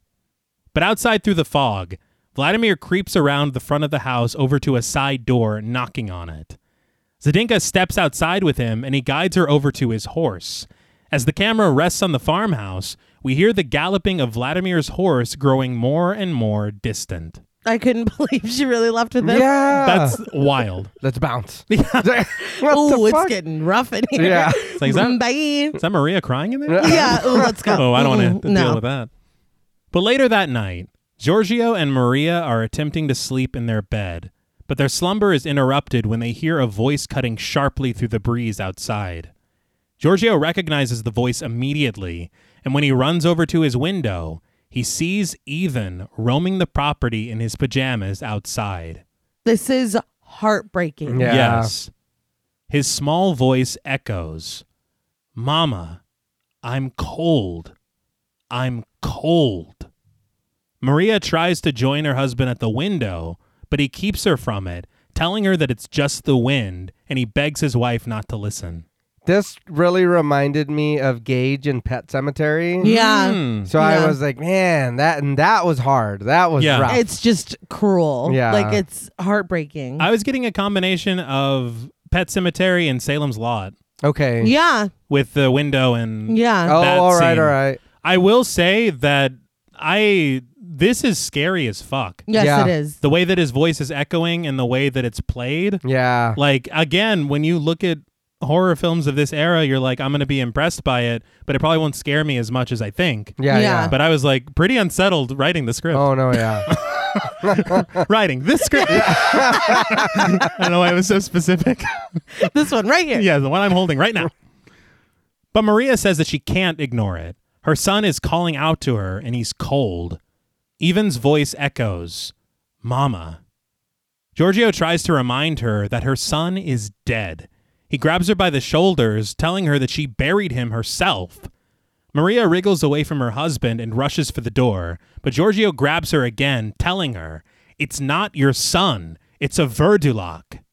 Maria screams that she doesn't care and tells Giorgio to let her go or she'll kill him. In a terrifying shot, Ivan kneels with his back to the camera outside of the front door, his palms resting on it as his voice echoes, "Mama, let me in. I'm cold." That shot is haunting. Yes. It's genuinely hard to look at. Yes. Mhm. The way that the movement of the camera, but him stationary, Yeah. the posture. Yeah. And his voice. Yeah, Yeah. I got some goosebumps. Yeah. But inside, a bloody knife drops to the floor as Giorgio holds a bleeding wound on his side, begging Maria to come back and not let Ivan in before collapsing. I was like, she fucking stabbed him. Yeah. She She told told him him. she was going to. Come on, man. We've seen a bunch of shit already. Yeah, and your father-in-law's a Vertilock. Yeah. That should have That been. much is clear. But Maria rushes downstairs, calling out to her son and rushing to unlock the front door. When she finally gets it open, amidst the fog and haze of light, stands Gorka. He said, surprise, bitch. Yeah. Thought you'd seen the last of me. He stalks his way inside, and as Maria screams, his black cloak overtakes the screen, descending us into darkness as he swoops upon her. Elsewhere, Vladimir and Zdenka arrive on horseback to the ruins of an old church. They head inside to find shelter from the cold, the camera peering through cobwebs as Vladimir helps Zdenka inside, telling her not to be afraid and that they'll be safe here. Don't be afraid. We're only going into a scary-ass dungeon. Yeah, and how do you know that? Yeah, I've never been here before. This clearly haunted monastery. Yes. But she tells him that they should have kept going, but Vladimir says that they're far enough away and his horse is tired. I bet the horse is tired. We follow them through pillars as they head into another room, Vladimir cutting through thick cobwebs with a stick. They move further into the room, and upon a straw bed, they find the skeleton of an old monk inside of his robe. The camera snap zooms. It looks very awesome. Mm-hmm. Yeah. It cuts to them, and then it cuts back to the skeleton, and it zooms out. Yeah. It's just very, very neat. Whose house is this? Where the hell did y'all wander in? Literally. And he's like, well, good night. It's Yeah. like, dude, you fucking for there's a skeleton. Yeah. No, dude. There's more than one bed. We don't have to push him out. We don't have to sleep next Can you to him. scooch over a little bit? Yeah. Just ignore him. Dude, your bones are pointy. Can you fucking do something about that? They decide to look for another room, though. So this one's clearly taken. Vladimir tells Zdenka to wait in the doorway while he checks this new room out. He passes a beam of purple light cast against the wall and finds a rudimentary bed for the night. He says it might not be very cozy, but in the morning, they'll go to Jersey together. And get that gabagool.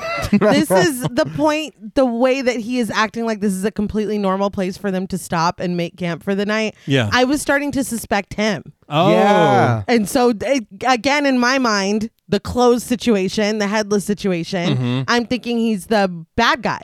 Do you think Yeah. at the end he's going to turn at the end of the Thriller video?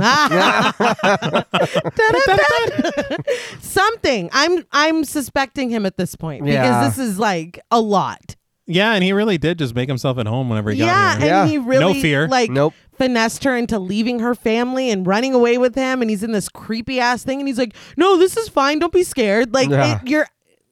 the red flags are red flagging. I don't trust you right now. You think he's got family photos here because he lives here?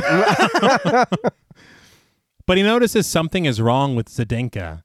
He approaches her, asking her what it is, but she just tells him that it's nothing and sits down on their new bed to cry. Vladimir tells her that they've run away and she must try to forget everything. He tells her that if she doesn't forget, she'll be running forever. This happened tonight. Yes. Now, it gets worse. Yeah, it does. Zdenka begs him to understand, but Vladimir is like, how many times do I have to tell you that I love you? And if you don't find the strength to act, you will destroy your life and mine. Oh no. Yeah, in my note, I'm like, that's a little thick, man. But yeah. that's too much. It's entirely too much. We've flipped the script already. Yeah, what are you talking about? He deserves the Randy and Scream 2, the fuck you. Yeah. You are not the man that I met 3 hours ago. I don't even know who you are anymore. It's like I don't even... Right? How could I even think the way you tore that bread was great? Yeah. But not anymore. What was I thinking? Yeah. to fall in love with someone because of how they tore a piece of bread. You know, really, this is my fault. Yeah, that's my mistake. Can you ride me back to the house, please?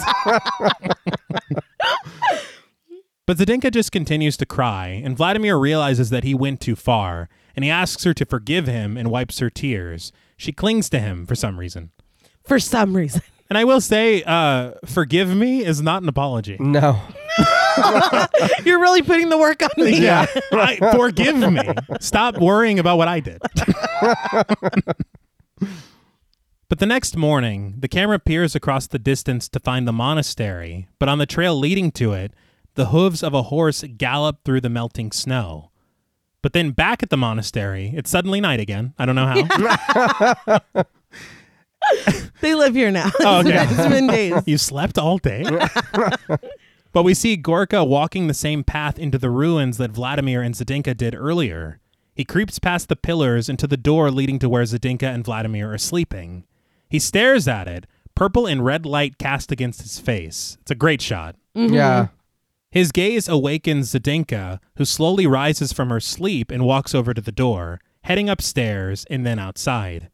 Gorka watches her from a distance and calls out to her, startling her. Zdenka calls for her father and he steps out of the shadows, telling her that she shouldn't have run away and asking why she did. I want to say very quickly the set of these ruins is fantastic. Yeah. Mm-hmm. Interior, exterior, the way that it looks in the night with the blue light. Yeah. Brilliant. I had to say it. But Zdenka begs her father for mercy, telling him that Vladimir loves her. Gorka tells her that no one could love her more than they do. Zdenka turns to find that she is surrounded by the drained, pale corpses of Giorgio and Maria. They've both been turned into Verdulaks. Now, I know that being faced with the Verdulak would be horrifying. Mm-hmm. But also it's kind of like, you do love me. Well, yeah. You know? You You feel, wouldn't be here if you didn't. you feel And special Yeah. when All those right. teeth Feel sink into your special. neck. Yeah, and then you don't feel anything. Yeah. But for a little bit, But it's the gift that keeps on giving because you're about to make people feel special. yeah. Why are we running from this? Which, honestly, it's very sad for Ali Beck because that means he loved these townspeople. Aww. Oh, yeah. Damn. He died doing what he And loved. they're like, this Yeah. asshole. I'm going to kill him in 5 days. So, so the dad is the only one that's different. So far. Well, no, not anymore. No, not anymore. 'cause No, but I mean, like, he's the only one talking and whatever. The other two are just kind of standing there like, yeah, no, we're here. they're for moral support. Yeah. We're his sidekicks. Yeah. Well, because the brothers were stabbed. Yeah. They stabbed him Oh, through the that's heart. right. That's right. Yeah. Okay. But the trio glides towards Zdenka, all engulfed in ghastly green light as she screams. This whole thing was just very beautiful. Yeah. I was applauding from my seat. Why didn't she run? They were so slow. Well, maybe it's weird to see your family like this. Oh, fuck that. She's dealing with a lot right Oh, now. peace. I'm out. Hell no. It's like, man, you guys are taking a long time The to get fact over that here. in your mind you can just run away. Oh, Yeah. No, if they start gliding, Well, JP's they- like, fuck this. Look, there clearly there's something wrong. There is. Clearly. You're floating towards me. I need to go. You didn't used to do that. Yeah, you never did that. Are didn't those your used to- shoes? Yeah. I gotta go. Are those wheelies? Yeah. Or Heelys or whatever they're called? Not a sponsor? Clearly. No. I can't even get the name right. But suddenly, the door to their makeshift bedroom opens, which awakens Vladimir.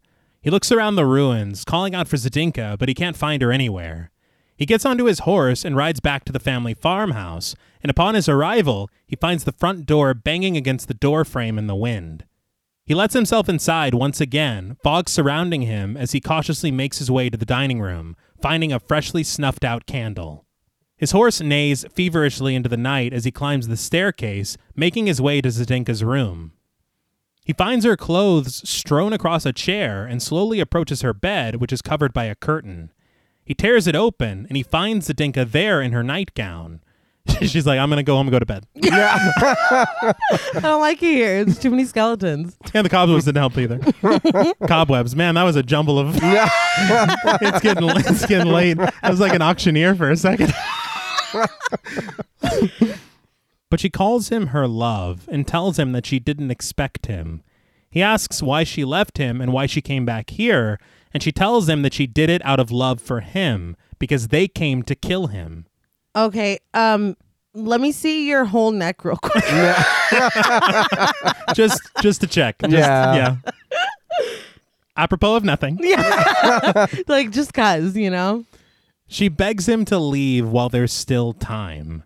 She puts her hand to her throat, telling him that she must stay here now. Vladimir says that he'd rather die than lose her, and he leans in closely. Listen, now's the time to be like, you know what? We really did just meet. Yeah. Yeah. We just met. Mm-hmm. You're I right. can't. Yeah. And I bid you adieu. Yeah. Zdenka tells him that she knows he loves her more than life itself. She says that her lips are dead without his kisses. What was that last thing you Yeah. said? Dead lips, I think I heard. Let me get a peek at that neck. To peek. Well, fuck. I mean, it would be very important to do. But she tells him not to wait any longer, and she says for him to kiss her. As he stares into her very green eyes, his vision becomes hazy, almost as if he's in a trance. She calls him my love as he kisses her deeply, but she pulls away from him slightly, advancing on him slowly and sinking her teeth into his neck. From a window, Gorka, Even, and Maria look on approvingly. I'm like, where's everybody else? Yeah. We're like, mm-hmm. Giorgio's like, I can't watch this. He wasn't turned. He was turned. Giorgio? Yeah, he was there at the monastery. Oh, well then, I don't know. So yeah, I guess he didn't watch Dracula, huh? No. No, Yeah. not at all. He missed that one. Yeah. But we cut to an atmospheric shot outside before the camera is overtaken by fog. So what did you guys think of the Verdilac? I like that one. That's Yeah? that's pretty cool. I will say, and it's a small whatever, it's very funny though. When Vladimir's outside, I can't remember what time it is, but he's like creeping around the house and there's hella wind noises. Oh, yeah. There's fog. None of it's moving. Well, His hair's not moving. Nothing's going on. You know, But he used a lot of hairspray. Yeah, but I get it. But no, yeah, this was pretty cool. I was confused. Honestly, I did think they were zombies. And then the more it went on, I was like, oh, no, they're vampires. Right. Why can't you just say vampires? By this time, Dracula was already out. Yeah, but it's a little different. But no, yeah. But then you explained, and I was like, oh, okay, so now I know. right. But no, I did enjoy this. It was a little longer. Yeah. So I feel like we did get a little more time with these characters and the story and the, like you said earlier, we do move from this location. It's not just a farmhouse. We do move somewhere else and come back, and we do see them on the road or whatever. Yeah. I don't understand why they didn't listen to the dad. He clearly gave them instructions and told them. Yeah. Vlad, God, that dude right away. He's just, you know what I mean? Hey, what's up, baby? He's like, entirely too much. yeah, you weren't even planning on stopping here, and all of a sudden you're in love? What the fuck? I mean, circumstances. Well, so- no, I mean, I get it. Life happens, but Yeah. damn.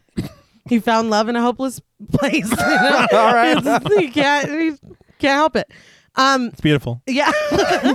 I liked it. My issue really is just Vlad, because the whole we're in love thing after an hour, it's just tired. Yeah. We see it in too many movies at this point. Yeah. What was funny was her reaction to him coming to her in the middle of the night when she's like, I know you love me more than life itself. Yeah. It's like, oh my God. You know that? What is going on? But it's really cool. I think Boris Karloff does a really great job. And everything with the son was so sad and haunting. Yeah. And then the extra little, I can't be like, well, that's new just because I've never heard of it before. But I had never heard of it before. No. So, Yeah. that's cool. Oh, yeah. I agree. I think it's a very interesting take on, and again, this is 1963. So even then, I'm sure after Dracula and all the films that came from that, Yeah. to have an interesting wrinkle to add to it by using this Russian mythology. Yeah. Right. But as old as you say that is, that predates any vampire, anything. Now, I know that the term was used in Pushkin's poem, but I think you read the source material. I did. And that is something that I wanted to talk about, because I tried to track down source material for all of these stories. Mm-hmm. And I found this one. Right. Now, because they're credited. Okay. And I read the story that the telephone was supposed to be based off of. The first instance that I found, I read a synopsis for it. Nothing to do with the telephone. The second instance I found, I couldn't find a synopsis, so I fucking found and read the story. Oh, wow. Nothing to do with the telephone. I was like, I'm fucking running out of time. It's nothing. So I was like, I don't want to in any way disparage this film that T loves so much, but I'm starting to think that they could have lied and just to try to bolster or add some credibility to this film to say, oh, this is Chekhov. Right. Or, you know, I mean no disrespect, but that's where I'm at. Well, I got something to tell you because I read an article today. Yeah. Listen, I'm not trying to Pete Campbell, but I arrived at it independently. You did. In all fairness, you did. Okay. Because the reality of it is that they have a lot of difficulty finding the source material for 2 of the 3 stories. Okay. Yeah. And they think there's a theory that they added these very famous authors' names to kind of do like Roger Corman did with Edgar Allan Poe, to say this anthology has Tolstoy, Chekhov, and de Maupassant. Okay. But we're not actually going to find any of those Yeah. stories to adapt. It's so fucking funny because at the beginning of the thing, they just say from the works of, which could mean anything. It's like, well, they were pretty scared in that story. Yeah. They're scared here. Yeah. It's based on Chekhov. Yeah. I was like, okay, unless the fact that they were scared in this one and she was scared when the phone was ringing. That's all I got. That's about it. That's wild. Just lied on the resume. Huh? Straight up, yeah. Yeah. I hope no one asked me about this. Yeah. I hope no one asked to see my diploma. Right. Work 0203 here and there. That was me. Odd jobs here and there. But Tolstoy's story actually he was the one that was more. Yeah, this one is actually a story. Yes. Okay. And it's called The Family of the Vordalag. And it's the same premise, basically. Little things are different. Like the dad was said that he would be gone for 10 days instead of 5 or whatever. Okay. But he shows up again right after the time cut off. So one of the brothers is like, I'm sure it's fine. And the other brother is like, oh, I don't know about this. So again, okay, so Vlad is staying there. It's the same shit. Okay. But the little boy inexplicably dies in the night. And so Vlad's like, well, goodbye. He leaves. Whoa. Yeah, he leaves. So 6 months later, he's coming back from a mission and he passes through this village again, but it's completely abandoned. So he's walking through it and Sedenka comes out of an empty house and is like, oh, hey. And he remembers her because he was so, struck by her the night that he was there. So he lets her take him into this house, and this is when he realizes that she's a Vordalag. And he had, I guess, fallen for her the hours that he knew her or whatever. So she lures him into this house, and then the rest of the family comes out, and they've all been turned. Oh, wow. And he gets away. Wait, what? What the fuck? No. He gets away. He barely gets away, but he gets away. They get like one fang in? Yeah, I know. Right? Just the tip. Oh, God damn it. I got to worry about it from you too. But it should surprise you very little that this is the least changed segment. Okay. I feel like clearly this is the one that they put the most into. Yes. The only difference is a few lines of dialogue, and this segment goes on last in the American release. I'll be honest, and I think that the one that is last that we get in this version should be. I think that that's... Oh, no, yeah. For me, that's the closer. Yeah. But the way that this is presented to us, watching it, I was surprised that there was one more. Because it felt like this is the big one. This one's got Boris Karloff. Like, this is what we're leading up to. So I was like, damn, there's another one after. Because then it's so long. Yeah. I will agree with that because I did too, honestly, about towards the end. I was like, damn, this has been going on for a minute. Yeah. I was like, what can you throw on after this? This feels like a conclusion. Like It did. We're settling down now. Here's what's going on. Yeah. But then I watched the last one. And I was Yeah, like, no. Okay, Hold I see on. what you did. I think it's about like 12 or 13 minutes longer than the telephone. Okay. Yeah. And it feels Yeah. long. Yeah. And then the last one is so short. It is. And, like I said, it's got Boris Karloff. They're running around. They're on these horses. Like, it felt like They were like, no, this is the one we're really throwing everything at. And I think that's why AIP put it last, is because it's got the star of the film. For sure. And so they're like, this is what we're building towards. They should have put him in all of them, like Drew Barrymore and Cat's Eye. Is he the telephone in the telephone? Yeah. He could have been the voice. Frank. Yeah. He could have been Frank. Yeah, but Frank's ghost. Frank's ghost, yeah. But we immediately cut to the next segment. The light of the Green Tavern flashes in the background amidst a thunderstorm as we get the title, La Goccia d'Acqua, or The Drop of Water. At the window, observing the storm, is Helen Chester, a nurse played by Jacqueline Pirot. Green light flashes rhythmically down the hall, and Helen gets comfortable in her apartment, snagging a bottle of liquor, putting on a record, and sitting down to continue knitting a quilt. I know that I already said this in the first segment, but this really, really feels like a play. Yes. Yeah. Her walking around the house and like it was very much so to me. I appreciate this because there is almost throughout a theatrical feeling. Yeah. And you said it at the top, but you're exactly right. Mm-hmm. But before she can continue on it, her telephone rings. I want to say the flashing light reminds me a lot of that one of my favorite scenes in Blood and Black Lace. Okay. If you recall, in the store. Yeah. And also, I feel, because it's the flashing light of a sign outside, dead silence. Oh, okay. And it becomes very important later, but it's great. This reminded me of Last Night in Soho. I remember, baby, you showed me that movie, and that was pretty good. That was cool. It has the flashing light thing in the room. I get that. Loved that movie. And oh, it was so good. That absolutely had Italian horror influence. Okay. So I could see it. Yeah. But Helen answers the phone, and after a moment, she responds annoyed that the caller wants her to come by at this hour. She asks if they can do it in the morning instead, but is promptly rejected. She just wanted to stay in, man. Yeah. She was getting ready to knit. Yeah, it's funny because I felt so bad for her, and then you see why she's being called, and I'm like, damn, you said, can't we do it in the morning? Yeah. That's wild. Well, we learned a lot about Helen. Yeah. I was like, damn. But I will say we're already getting into stuff, so it's like, okay, let's see what's going on. Yeah, and the way that they kind of hint at a lot of implied history. Yeah. But not in a way that you're like, oh man, I missed all this. I don't know. Mm-hmm. It just works, and it expedites the segment in a way that keeps the suspense like perfect. Yeah. Right. But Helen relents very reluctantly, telling the caller that she's on her way. She hangs up the phone, insulting the caller as she gets changed. The camera turns away from her as if it accidentally walked in on her changing. It's like, oh, sorry.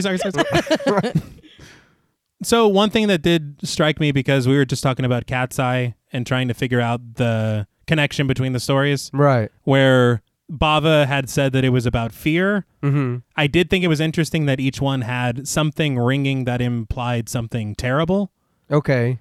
Because That's true. The telephone. clock. Yeah. yeah. Yeah. So I didn't know if that might be something with something. Okay. Well, I feel like Bava also really took that from Cat's Eye, because all those stories were about fear. All right. We're going to talk after this. I'm going to teach you about chronology. Right? Well, because I saw Cat's Eye first, so I mean, I don't know what to tell you. Yeah, but there was no cool Cat's Eye song at the end of this one. Yeah, that hurt it for me. I'm not going to lie. You're like, I took a point off. One thing I will say, when I was a kid, I assumed that everything I saw first came out then. Yeah. And so if anyone was trying to tell me something, I was like, Well, actually. not at all. Yeah, no, I saw that first. Thank you. But in a large, well-decorated apartment that has definitely seen better days, the maid, played by Millie, tidies up around the fireplace to the sound of cats meowing around her. So I read that Millie was apparently a very famous Italian singer during her time. Well, I was like, just the one name? Yeah. When you said it. Okay. Italian Madonna? Yeah. Well, Madonna is Italian. Well, like, so this was Madonna? I've broken my brain. I will say, though, she was so annoyed to come over here, but the cats would have made that trip worth it. Oh, yeah. Yeah. I'm going over there. I'm living over there. Yeah. Even with all the mess. We do need to clean this up. If I'm going to be living here. Yeah. But under green and purple lights, the maid makes her way to the front door after hearing the bell ring, cats darting across her path. She passes 2 suits of armor to answer the door and is relieved to find that it's Helen. I will say a suit of armor is very important in Blood and Black Lace. Oh, true.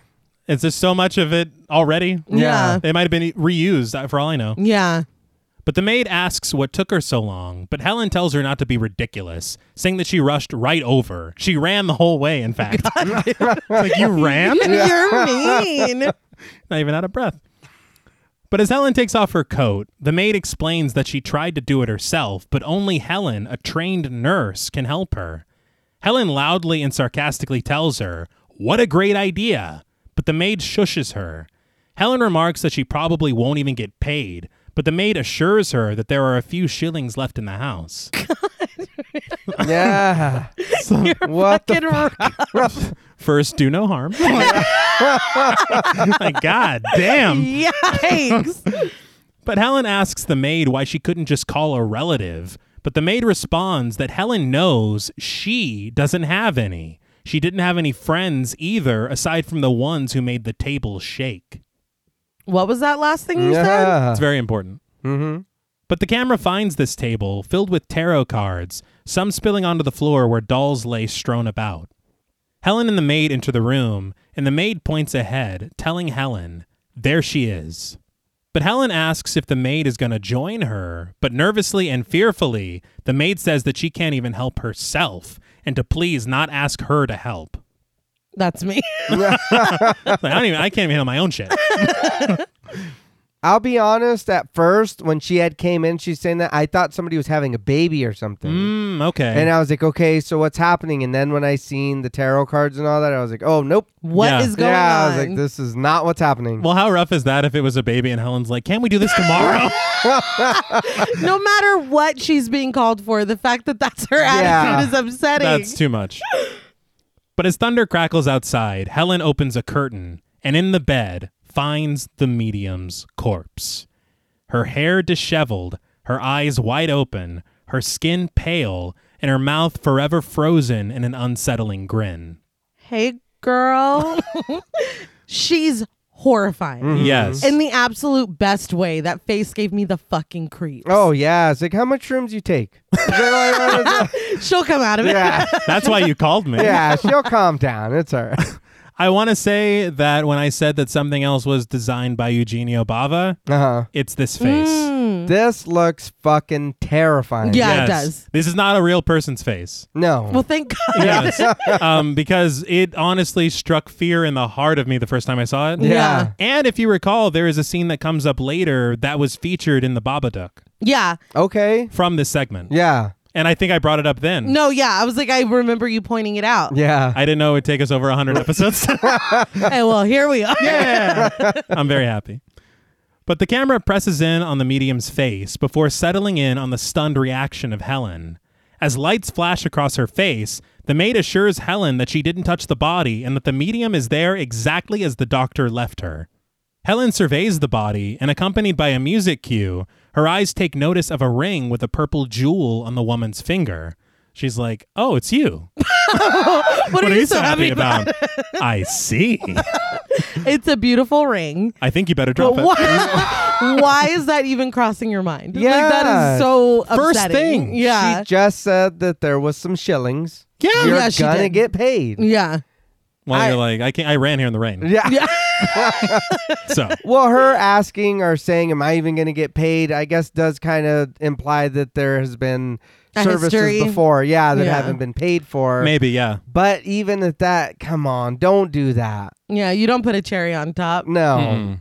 It's not. You don't steal a cherry and put it. No. Don't do it. Especially what we just seen. Yeah. Nope. No, we're not stealing from this. From this. Yeah, no.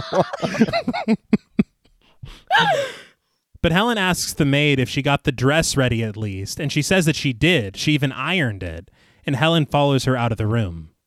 But the camera tilts down from the headboard to show the medium's body, and we match cut to a white dress that the maid has ironed for the medium's funeral. I like that cut a lot.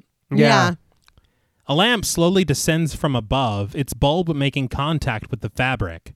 But as they enter the room, the maid laments the death of the medium, saying that she deserved better.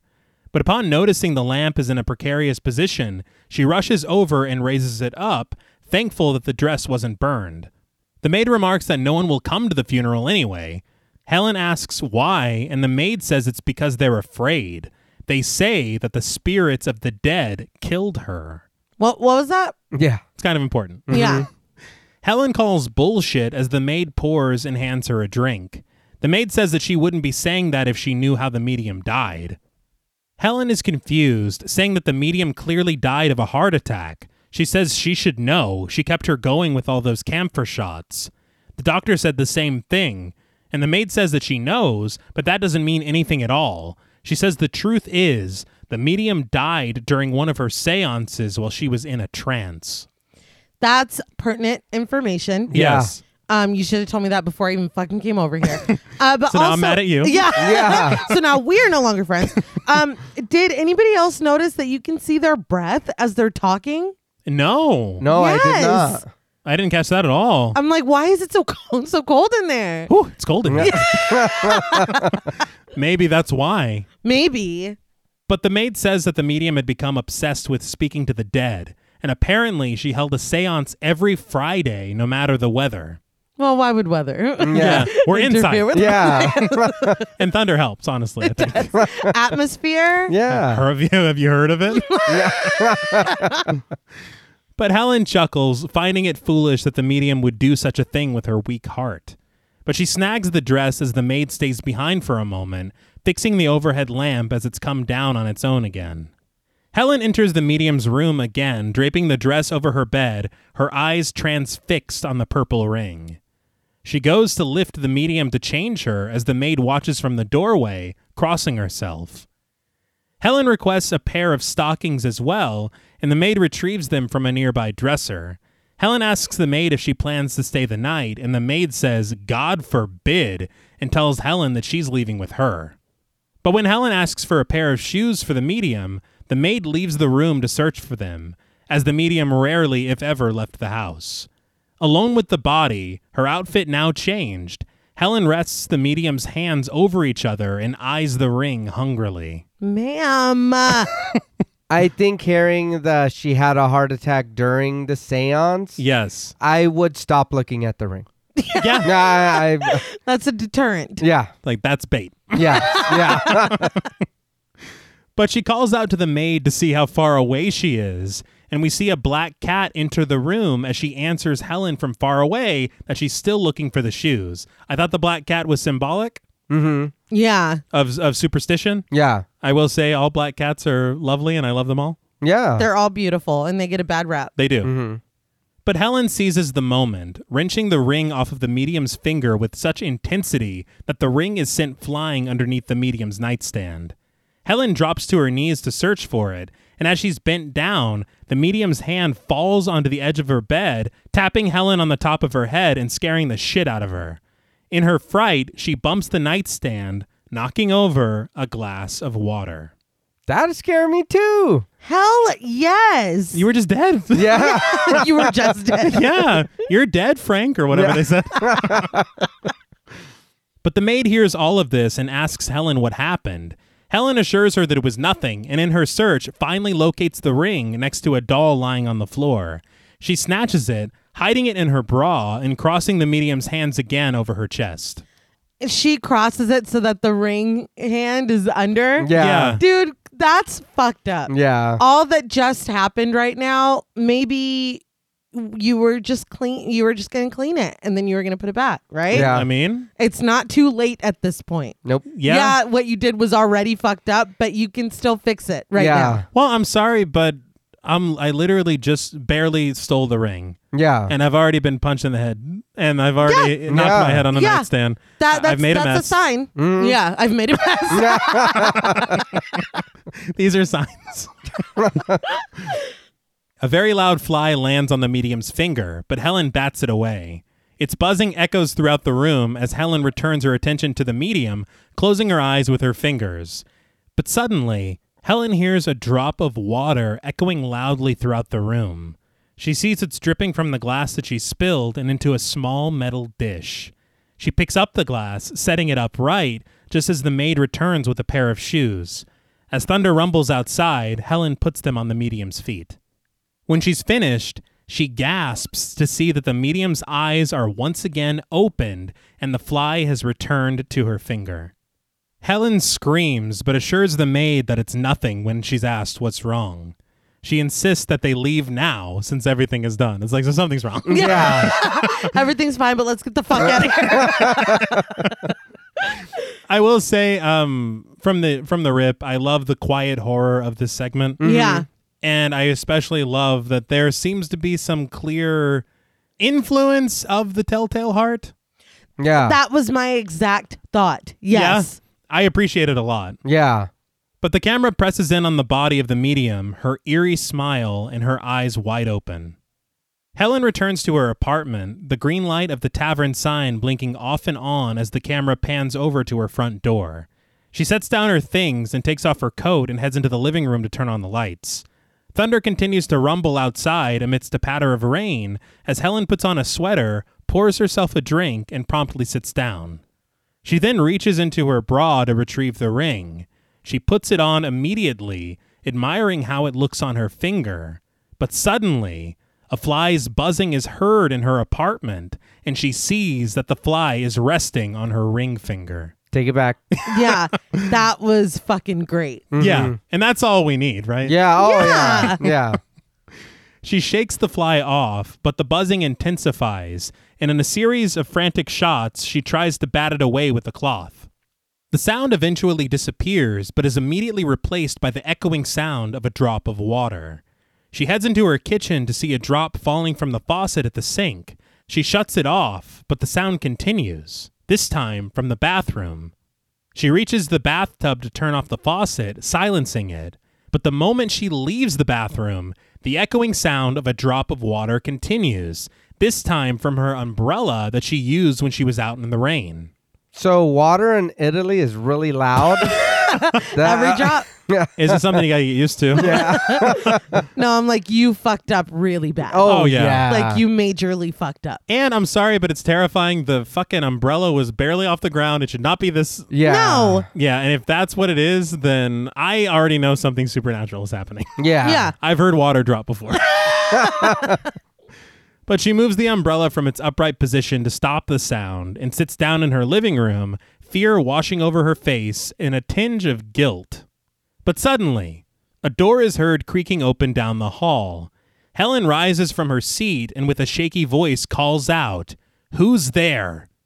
Step by cautious step, she inches her way down the hall, the creaking noise heard again, but even louder and longer this time. She enters her kitchen and finds her bathroom door swaying open and closed. The window in the bathroom as well creaks opened, so she shuts them both promptly and returns to the hall, putting her back to the door and breathing heavily with her face covered in sweat. I would be running back to that house. Oh, yeah. We're returning. You ran there once tonight? Go. Yeah. Please, Yeah. please. I'm so sorry. She peers into her living room, and as soon as she does, all the lights in her apartment go out. She screams and looks around nervously as the flickering green light of the tavern sign periodically illuminates her home, and the music grows sharp and wild. Take the ring off. Yeah. Holy She's shit. still wearing it. Yeah. That's true. It's funny because even later she's like holding her hands up and pleading. I'm like, bitch, you're still, Yeah. it's still on your finger. That's what's doing this. Yeah. Take it off. But she runs into her living room, but trips and takes a pretty rough tumble. She drags herself to her feet, retrieving a candle and lighting it to guide her way. But through her bedroom door, she hears what sounds like a cat whining. With every ounce of bravery left in her, she creeps towards the door and opens it. The camera snap zooms to her bed, where resting atop Helen's blankets is the body of the medium in her funerary white dress, her hands clasped over her stomach, her teeth bared, and her eyes wide open, staring directly at Helen. Excellent. Yes, the fact that the head was turned towards her, Yeah. I freaked out. Yeah. I'm gonna be honest with you. And I knew this part was coming because I've seen this movie before. So when Helen gets back to her apartment, I said, I'm gonna finish this tomorrow. That's where I said that. But Helen screams wildly, throwing the candle as the medium's body rises up, awakened. Helen runs into her living room, but rocking in her chair sits the medium, staring straight at her and petting a cat. Helen cries in horror, covering her eyes, and when she opens them, the chair is empty but still rocking rhythmically. Paranoia takes over Helen, and she glances around feverishly, bathed in purple light and the flashing of the green sign outside. From around the corner, a hand reaches for her, and she runs back to her bedroom. I love the zoom on the hand. It's like, it's a hand. Yeah. But once there, she finds the corpse of the medium standing in the corner, gliding toward her, her arms slowly reaching up for her as an eerie organ plays. Now, this is literally a scene from Dead Silence. Yeah. Do you remember Mary Shaw? Yeah. Oh, yeah. It's the same thing, except the medium's not a doll or whatever. But you love to see it. That's really Yeah. cool. Yeah. I appreciate the little homage, and we know James Wan loves Italian horror. Yeah. I mean, Malignant. Yeah. Mhm. It's a giallo film. Well, kind of. Let's be careful. But Helen collapses to the floor, her own hand clutching her throat, but she tears it away to clasp them in prayer, begging the medium for mercy. The medium draws closer, her hands like claws as cymbals take over the score, and Helen reaches her own hands around her throat and begins to squeeze. Yeah, I was a little confused. Like, so, like, she's pre-choking herself, like warming up the engine a little bit. I mean, I get it. No, I'm saying, She's like, leaving. I get it. I don't. just saying, I understand. But so, who's choking you? Nobody. No, It's a spirit. no. But this is when I'm like, offer it back. Yeah. Yeah? Take it off. Do anything. She's like, is there any way I can live and keep the ring? No, sure, right. I'll work it off, please. Yeah, I'll give you a down payment. Yeah, 50. I'm like, obviously she's not under her own control at this point. Yeah. But all the way up until now, You had the chance. You know why she's here. You know what you did. Yeah. And again, this is the classic fucking comeuppance Oh yeah. that we all know and love. But Helen falls back into the hallway as a stray cat walks across her windowsill, meowing. Was that General? It's a cameo. This is the first role. Yeah. He went to Italy in one of the stories that got cut out. That's right, yeah. He was I like, believe fuck it. this. And he hopped on a boat. Because he was on a boat and then suddenly he was only in New Jersey, if you recall. Yeah. He went to Italy. We know. But the next morning, Helen's body is found with her hands clutched around her neck, pale-faced, her eyes opened, and grinning a small smile. The coroner, played by Alessandro Tedeschi, examines her body as a police inspector, played by Gustavo DiNardo, interviews Helen's neighbor, played by Harriet Medine. The neighbor says that as soon as she heard the screaming, she ran upstairs to break down the door. She says she wasn't alone, and the other neighbors joined her. They tried pushing on the door, but it was locked. They were finally able to open it, and when they found Helen dead on the floor, she made everyone leave. And it's very funny that she did that, because we know why. It's hilarious. We soon learn. She promises that nothing has been touched, and she says that she called the police right away. She's like, I found my share of dead bodies. I know what I'm doing. You can all go home. But the inspector sees a white nightgown on Helen's bed, remarking that she had already prepared for bed, and the coroner pronounces Helen dead of self-suffocation. So it's wild because if you look at it from Helen's point of view, potentially, it was the guilt that drove her mad, and she thought that her white gown that she laid out for herself was the medium. Oh, okay. And that's pretty interesting. Yeah. Yeah. But as the coroner tears her hands away from her throat, he notices something. On her left ring finger, there is bruising and a small laceration, but there is no ring. He says someone must have wrenched it off of her. The neighbor looks around very nervously, and she hears the sound of buzzing flies and the echoing drips of water. The coroner turns Helen's head to one side, and in her deathly gaze, Helen stares directly at the neighbor as the camera presses in and the drops of water continue. So, what'd you guys think of the drop of water? I really like that one. That one I do feel like that one is the one to end on. Yes. Yeah. Her face is very scary. I did. It did make me think of Annabelle Okay. a little bit. The dress. Right. And then the face, the way the kind of face is, it looks kind of doll-like but scary. Yeah. You know, honestly, that's 2 James Wan projects. Yeah, so you're probably right. Yeah. Yeah, for sure. But that was short but very sweet. Yeah. Yeah. Like, I feel like that was just long enough. We got enough detail. We didn't really need to know any kind of backstory about any of the characters. Just enough. And it was done. Yeah. Yeah. And I think the more we talked about it and listening to whatever, I think that one might be my favorite one too. Wow. Because Yeah. it is very just get to the point. Here it is.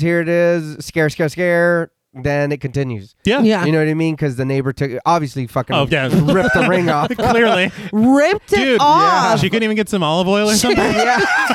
Like, You're in goddamn. No, I completely agree. I think that this one is my favorite as well. When I was watching it, I thought that the medium had taken her ring back.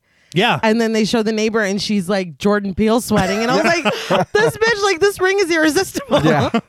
It's just funny. She's like, I made everyone leave. Yeah. And I didn't touch anything. She saw it Yeah. and was like, oh, you guys get out of here. But no, it just like you already said, John Paul, it's short but so effective and very, very creepy. Yes. It's just a great story. And this is the one to end on for sure. Yeah. It might surprise you in the American release. This opened the anthology. Oh no. Yeah. The problem I have with that, I feel like that this is such a good balance of fast story, scare, and then continue.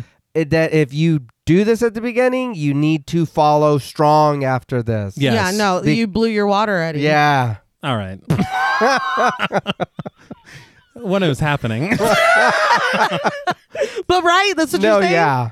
And for me, I really enjoy this segment a lot. I think that a lot of it goes. This is what I'm talking about with the style of Italian horror, Okay. because the lighting, the cinematography really carries this segment, and it just, I mean, it's brilliant. I can't. Yeah. Yeah. It's honestly for me one of the most perfect anthology segments I've ever seen in any anthology, It's good. Yeah, it is. and that face will stay with you forever. Oh, yeah. But we cut to Boris Karloff, dressed as Gorka from the Verdilac segment, riding his horse through the woods. He pulls on the horse's reins and looks down Lynn's, telling us, "So there it is." He asks if we saw that ending coming, as there's no fooling around with ghosts because they take revenge. He says that we've come to the end of our tales and he must leave now. He pats his horse with a laugh and tells the viewer, "Watch out on the way home. Look around you. Look behind you. Careful when you open the door. And don't go in without turning on the light." He seals it with a kiss, telling us to dream about him and that we'll become friends. I was like, all right. I don't want to be your Gorka. I know what you do to people that you care about. Bob was like, was that in the script? But he laughs it off as he begins to ride away, the trees passing him as his horse takes off. But when the camera pulls back, we see that it's all a bit of movie magic. Karloff on a horse apparatus controlled by someone beneath it, a man seated at the camera as various men run around it holding trees, and a lighting system spinning in a circle to give the illusion of movement. Karloff continues to laugh as the music grows upbeat and whimsical, and we get on-screen text reading, "Fini." We fade to black, and the credits roll. It was already funny to me that he was still in costume from the Vortilac. Yeah. That's earlier. already hilarious. Yeah. But when we pan out and we get this adorable fucking ending, I was just not expecting that at all. Yeah, I forgot you said this was a Monty Python movie. That's weird. Oh, yeah. It is charming though. I did enjoy that. It's like, look what we were doing. You It's know so what I mean? cute. But yeah, it was a pretty good little ending. It made me smile the first time I saw it to see like a peek behind the curtain. yeah. And I always wondered why they did this. And I found out today in my research. I was reading in Our Culture, and I also heard from Turner Classic Movies. Yeah. But what happened was they told Bava that his planned ending for the film, which I don't know what it was, they told him it was American International Pictures. Yeah. They told him that it was too dark. And they said, you need to figure something out. And he had been fucking fed up with getting all these notes from them. Yeah. So he's like, I'm just going to demystify the whole thing. Yeah. Oh, wow. And so he decided to do this as like a little playful ending. Boris Karloff was game. Yeah. And so they're like, let's do it. It's very cute. It is. But the thing is American International Pictures didn't like it. Oh my God. You can't fucking win. Yeah. And so the ending of the film for that release is literally the end of the Verduloc segment. Okay. So you're talking about it ending too dark so much so that you make Bava shoot something new. Yeah. And then you're like, let's end it with the whole family dying. Yeah. What the fuck? Like, what the fuck? You don't know what you want. No. You don't know what you want. So that's why they just like kind of, annoy the shit out of me. That's wild. But what did you guys think of Black Sabbath? I like this movie. It's not something that I would probably watch on my own or kind of like see and take just from the looks of it. Mm-hmm. But I'm glad that we did cover it. I did enjoy this.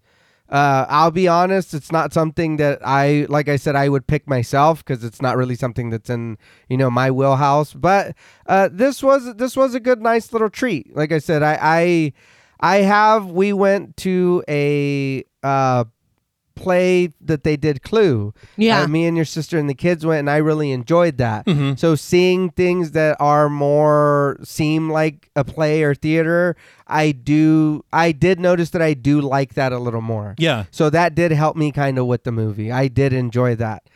Some of it is kind of like her not calling the cops at the beginning. I was like, okay, I don't, you know what I mean? I was like, why didn't you do that? Yeah. Same thing in the second story. It's like, dude, you didn't have to stop here, but you did. Now you're inserting yourself into this family's business. And then even that, your dad warned y'all. He told you you. still didn't listen. Yeah. You didn't need to stop, and you certainly didn't need to stay. No. In the end, just don't steal. You know what I mean? You shouldn't have been stealing. No? Especially from this lady. You know what I mean? Yeah. That you shouldn't have done that. But I mean, other than that, I did enjoy this. Like I said, it was a good little treat. It is something that I'm not. I don't want to say comfortable. I'll use the word familiar because I'm not familiar with a lot of this. But it was a good little time. I did enjoy that. Yeah, I agree. I liked it a lot. It's not something that was even on my radar. So I am glad that we've covered it. I'm glad that you recommended it. And it is really cool to look and see all the things that drew from this. Mm-hmm. For it to be this influential, that's a really special thing. But yeah, I had a lot of fun talking about it. And just pointing out the little silly stuff along the way. But this is a very interesting watch. And there were pieces, specifically in the last two stories, that were chilling. Yeah. Mm-hmm. That were actually pretty fucking unnerving or scary. Mm-hmm. And that's a treat. I mean, we don't get that a lot. And then especially looking back at 63. Yeah. That's something that I was like, oh, like it genuinely is like upsetting. Mm-hmm. That's just really cool. I really did appreciate this. It's not my favorite anthology that I've ever seen, but I am glad that I watched it and I had a really good time. I'm very happy to hear all of this. Yeah. I love this film so much. I think really everything about it just speaks to things that I enjoy about films of this era. Right. And watching it, I feel like I grow more fond of it the more I see it. Mm-hmm. And when we get to the ratings, I'm going to correct a mistake that I've made in the past. Too often. But I forgot to mention in the Drop of Water segment in the American release, as they're walking to the medium's room for the first time, the maid tells Helen, and she said that she would put a curse on anyone who ever came into... Stop! Yeah, we So, don't need that. again, that's what I'm talking about as far as them just fucking butchering this movie. Yeah. That's too much. So I really appreciate, and I'm very glad that we got to watch and discuss the Italian release. Mm-hmm. Yeah.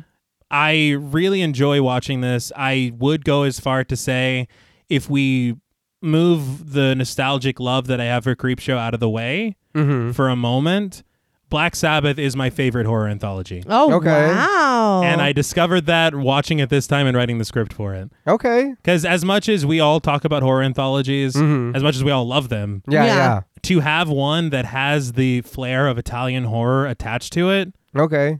what more could I ask for? Yeah. Except to also have been in it. So were you just like not paying attention last week when we did Cat's Eye? Or I like... left mentally.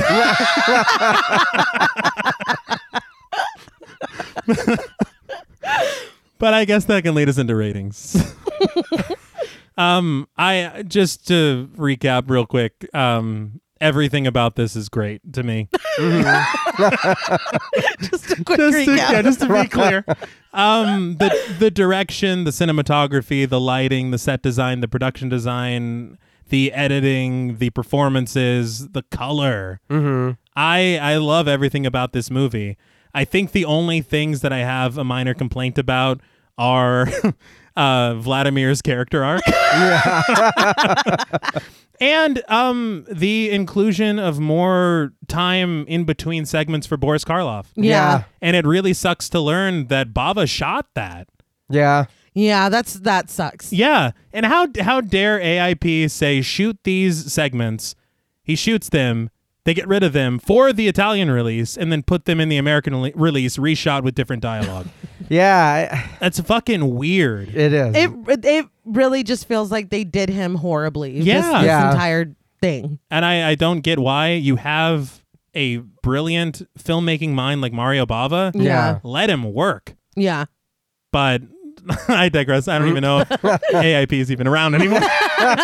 I'm fighting. You bastards!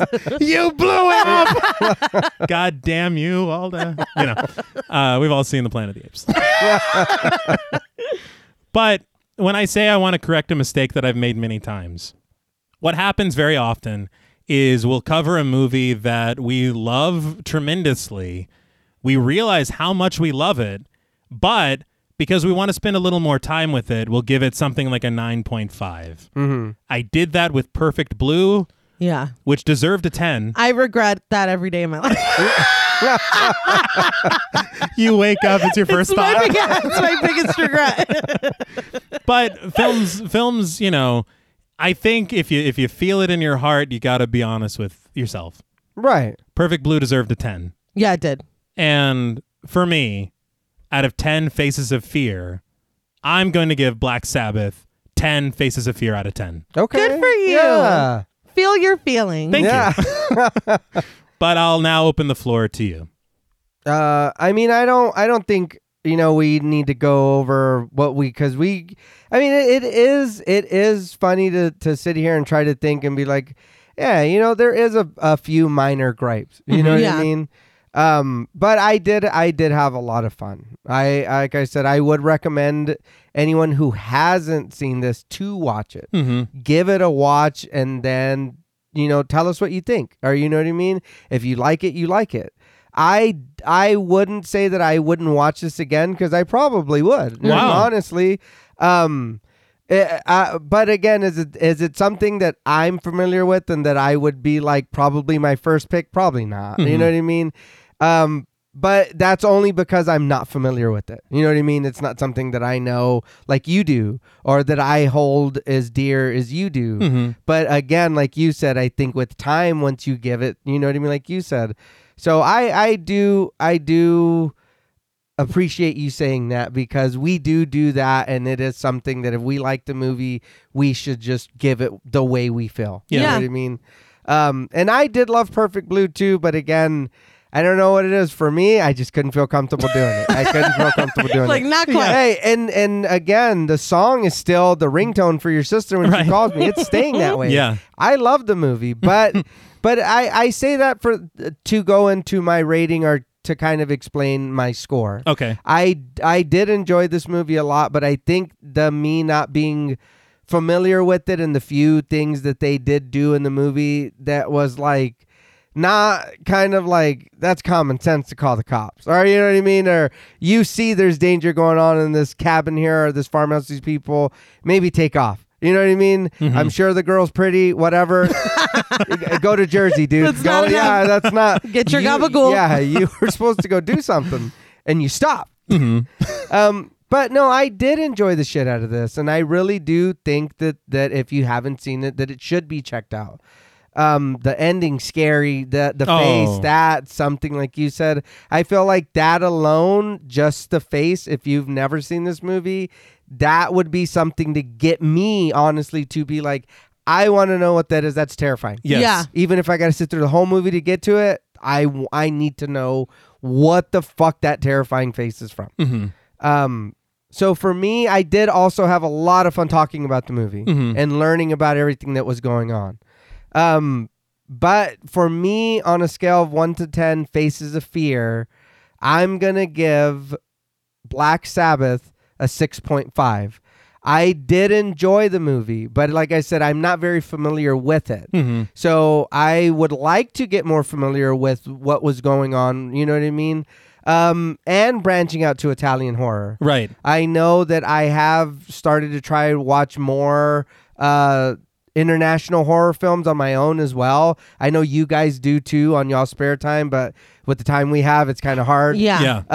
So I would like to jump into it and kind of also put that in rotation with other things, with newer things, even if they're older movies, to check it out. For sure. It feels weird recapping every time we do anthologies because it's like I already said everything after every single segment. Yeah. But I will say that I had a blast talking about it and kind of dissecting it and really just acknowledging those moments that are genuinely frightening. Yes. Because they are there. Yeah. And there's a mix of things that are a little bit sillier, like really just Vlad, period. Yes. His entire character was fucking ridiculous. But like I said, this isn't the my favorite horror anthology. But I respect it a lot. And like I said, I had a lot of fun talking about it. I love those moments that you can really tell were so influential and would go on to have a big hand in things that I do absolutely love. I am a little bit torn on my score. All right. But because we're right on the heels of my favorite segment of the film, and I am kind of vibing on that, I am going to go with the higher number. It's not your number. Okay. But this is something to watch for sure. Like John Paul said, even if it's not necessarily your genre or your style, these things are important to watch because they paved the way for a lot. And not only that, like I said, with the son and the face in the second and third story, genuinely frightening, genuinely disturbing. Those aspects I enjoyed a lot. So on a scale from 1 to 10 faces of fear, I am going to give Black Sabbath 8 out of 10 faces of fear. All right. Okay. I did go up half a point from when I sat down because this was a really great conversation. It was. And again, those moments that are I did not sit down for this movie thinking that I was going to get freaked out at all. No. So when I saw that face and I was like, oh my God, that's a treat. Like, that's a treat. Yeah. And I'll be honest, I would have given it more if we would have gotten more of the Frame in between. story. Yeah, totally If agree. we would have had Boris Karloff in the middle, in between, giving us as a host, I'm not gonna lie to you, I probably would have gave it a full ass other point. But That's again, fair. it is the stories just end, and then we're thrown into the next one. It does. The first one was so jarring. Yeah. I'll make a supercut of both. Right there. Well, that's all from us at Podmortem. What would you rate Black Sabbath, and what should we watch next? Let us know on Twitter at the Podmortem. Don't forget to follow us on Instagram at TravisMWH, at Blood and Smoke, and at JuggaloDaddy84. Be sure to follow each of us on Twitter at TravisMWH, at Blood and Smoke, and at RealStreeter84. Thanks again to Original Cinematic for sponsoring this week's episode. Please consider pledging to our Patreon and stay tuned until after the music for a special thank you to our Wendigo Getter patrons. And remember, though fear has the power to knock you off your path, it's important to always get back on the horse. Until next time.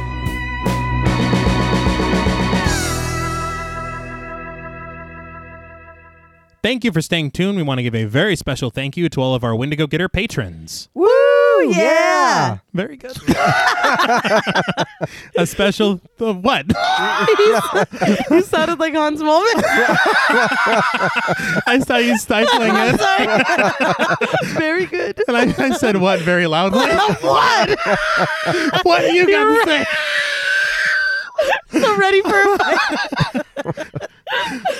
A special thank you to Chris Ontiveros, Kristen Lofton, Megan Martinez, Kimberly Bass, Sophie Hodson, Anthony Jerome M., Jordan Nash, Kent Morton, Lala Tamez, Travis Anissa Hunter, Miguel Myers ATX, Jennifer Perez, Allison O'Neill, Carissa, TJ and Angie Bronson, Gabrielle Trevino, Spooky Mom, Applin Ontiveros, Karima Rhodes, Antonio Huerta, Kimberly Kleindienst, Will Brown, Sydney Smith, Osvaldo Soto, Bobby Holmes, Donna Eason, JD Rizak, Molly Gerhart, Armand Spasto, Eggy, William Barry, Brittany Ramatar, Charity Oxner, Amanda Six, Mandy Rainwater, Eden, Jordan Roberts, Dylan, Melissa Sierra, Holly Bryan, Jordan Blevins, Liz Heath, Spencer Montalvo, Pancake the Panda, John Ramos, Michael Newting, Alexis Roberts, Dan Laveau, Itzy M, Gary Horton, Leisha Olivier, Kate Lamp, Carlos and Sydney, Jessica Hunter, Helena Rudder, Alan Johnston, Mariah, Livy Fun,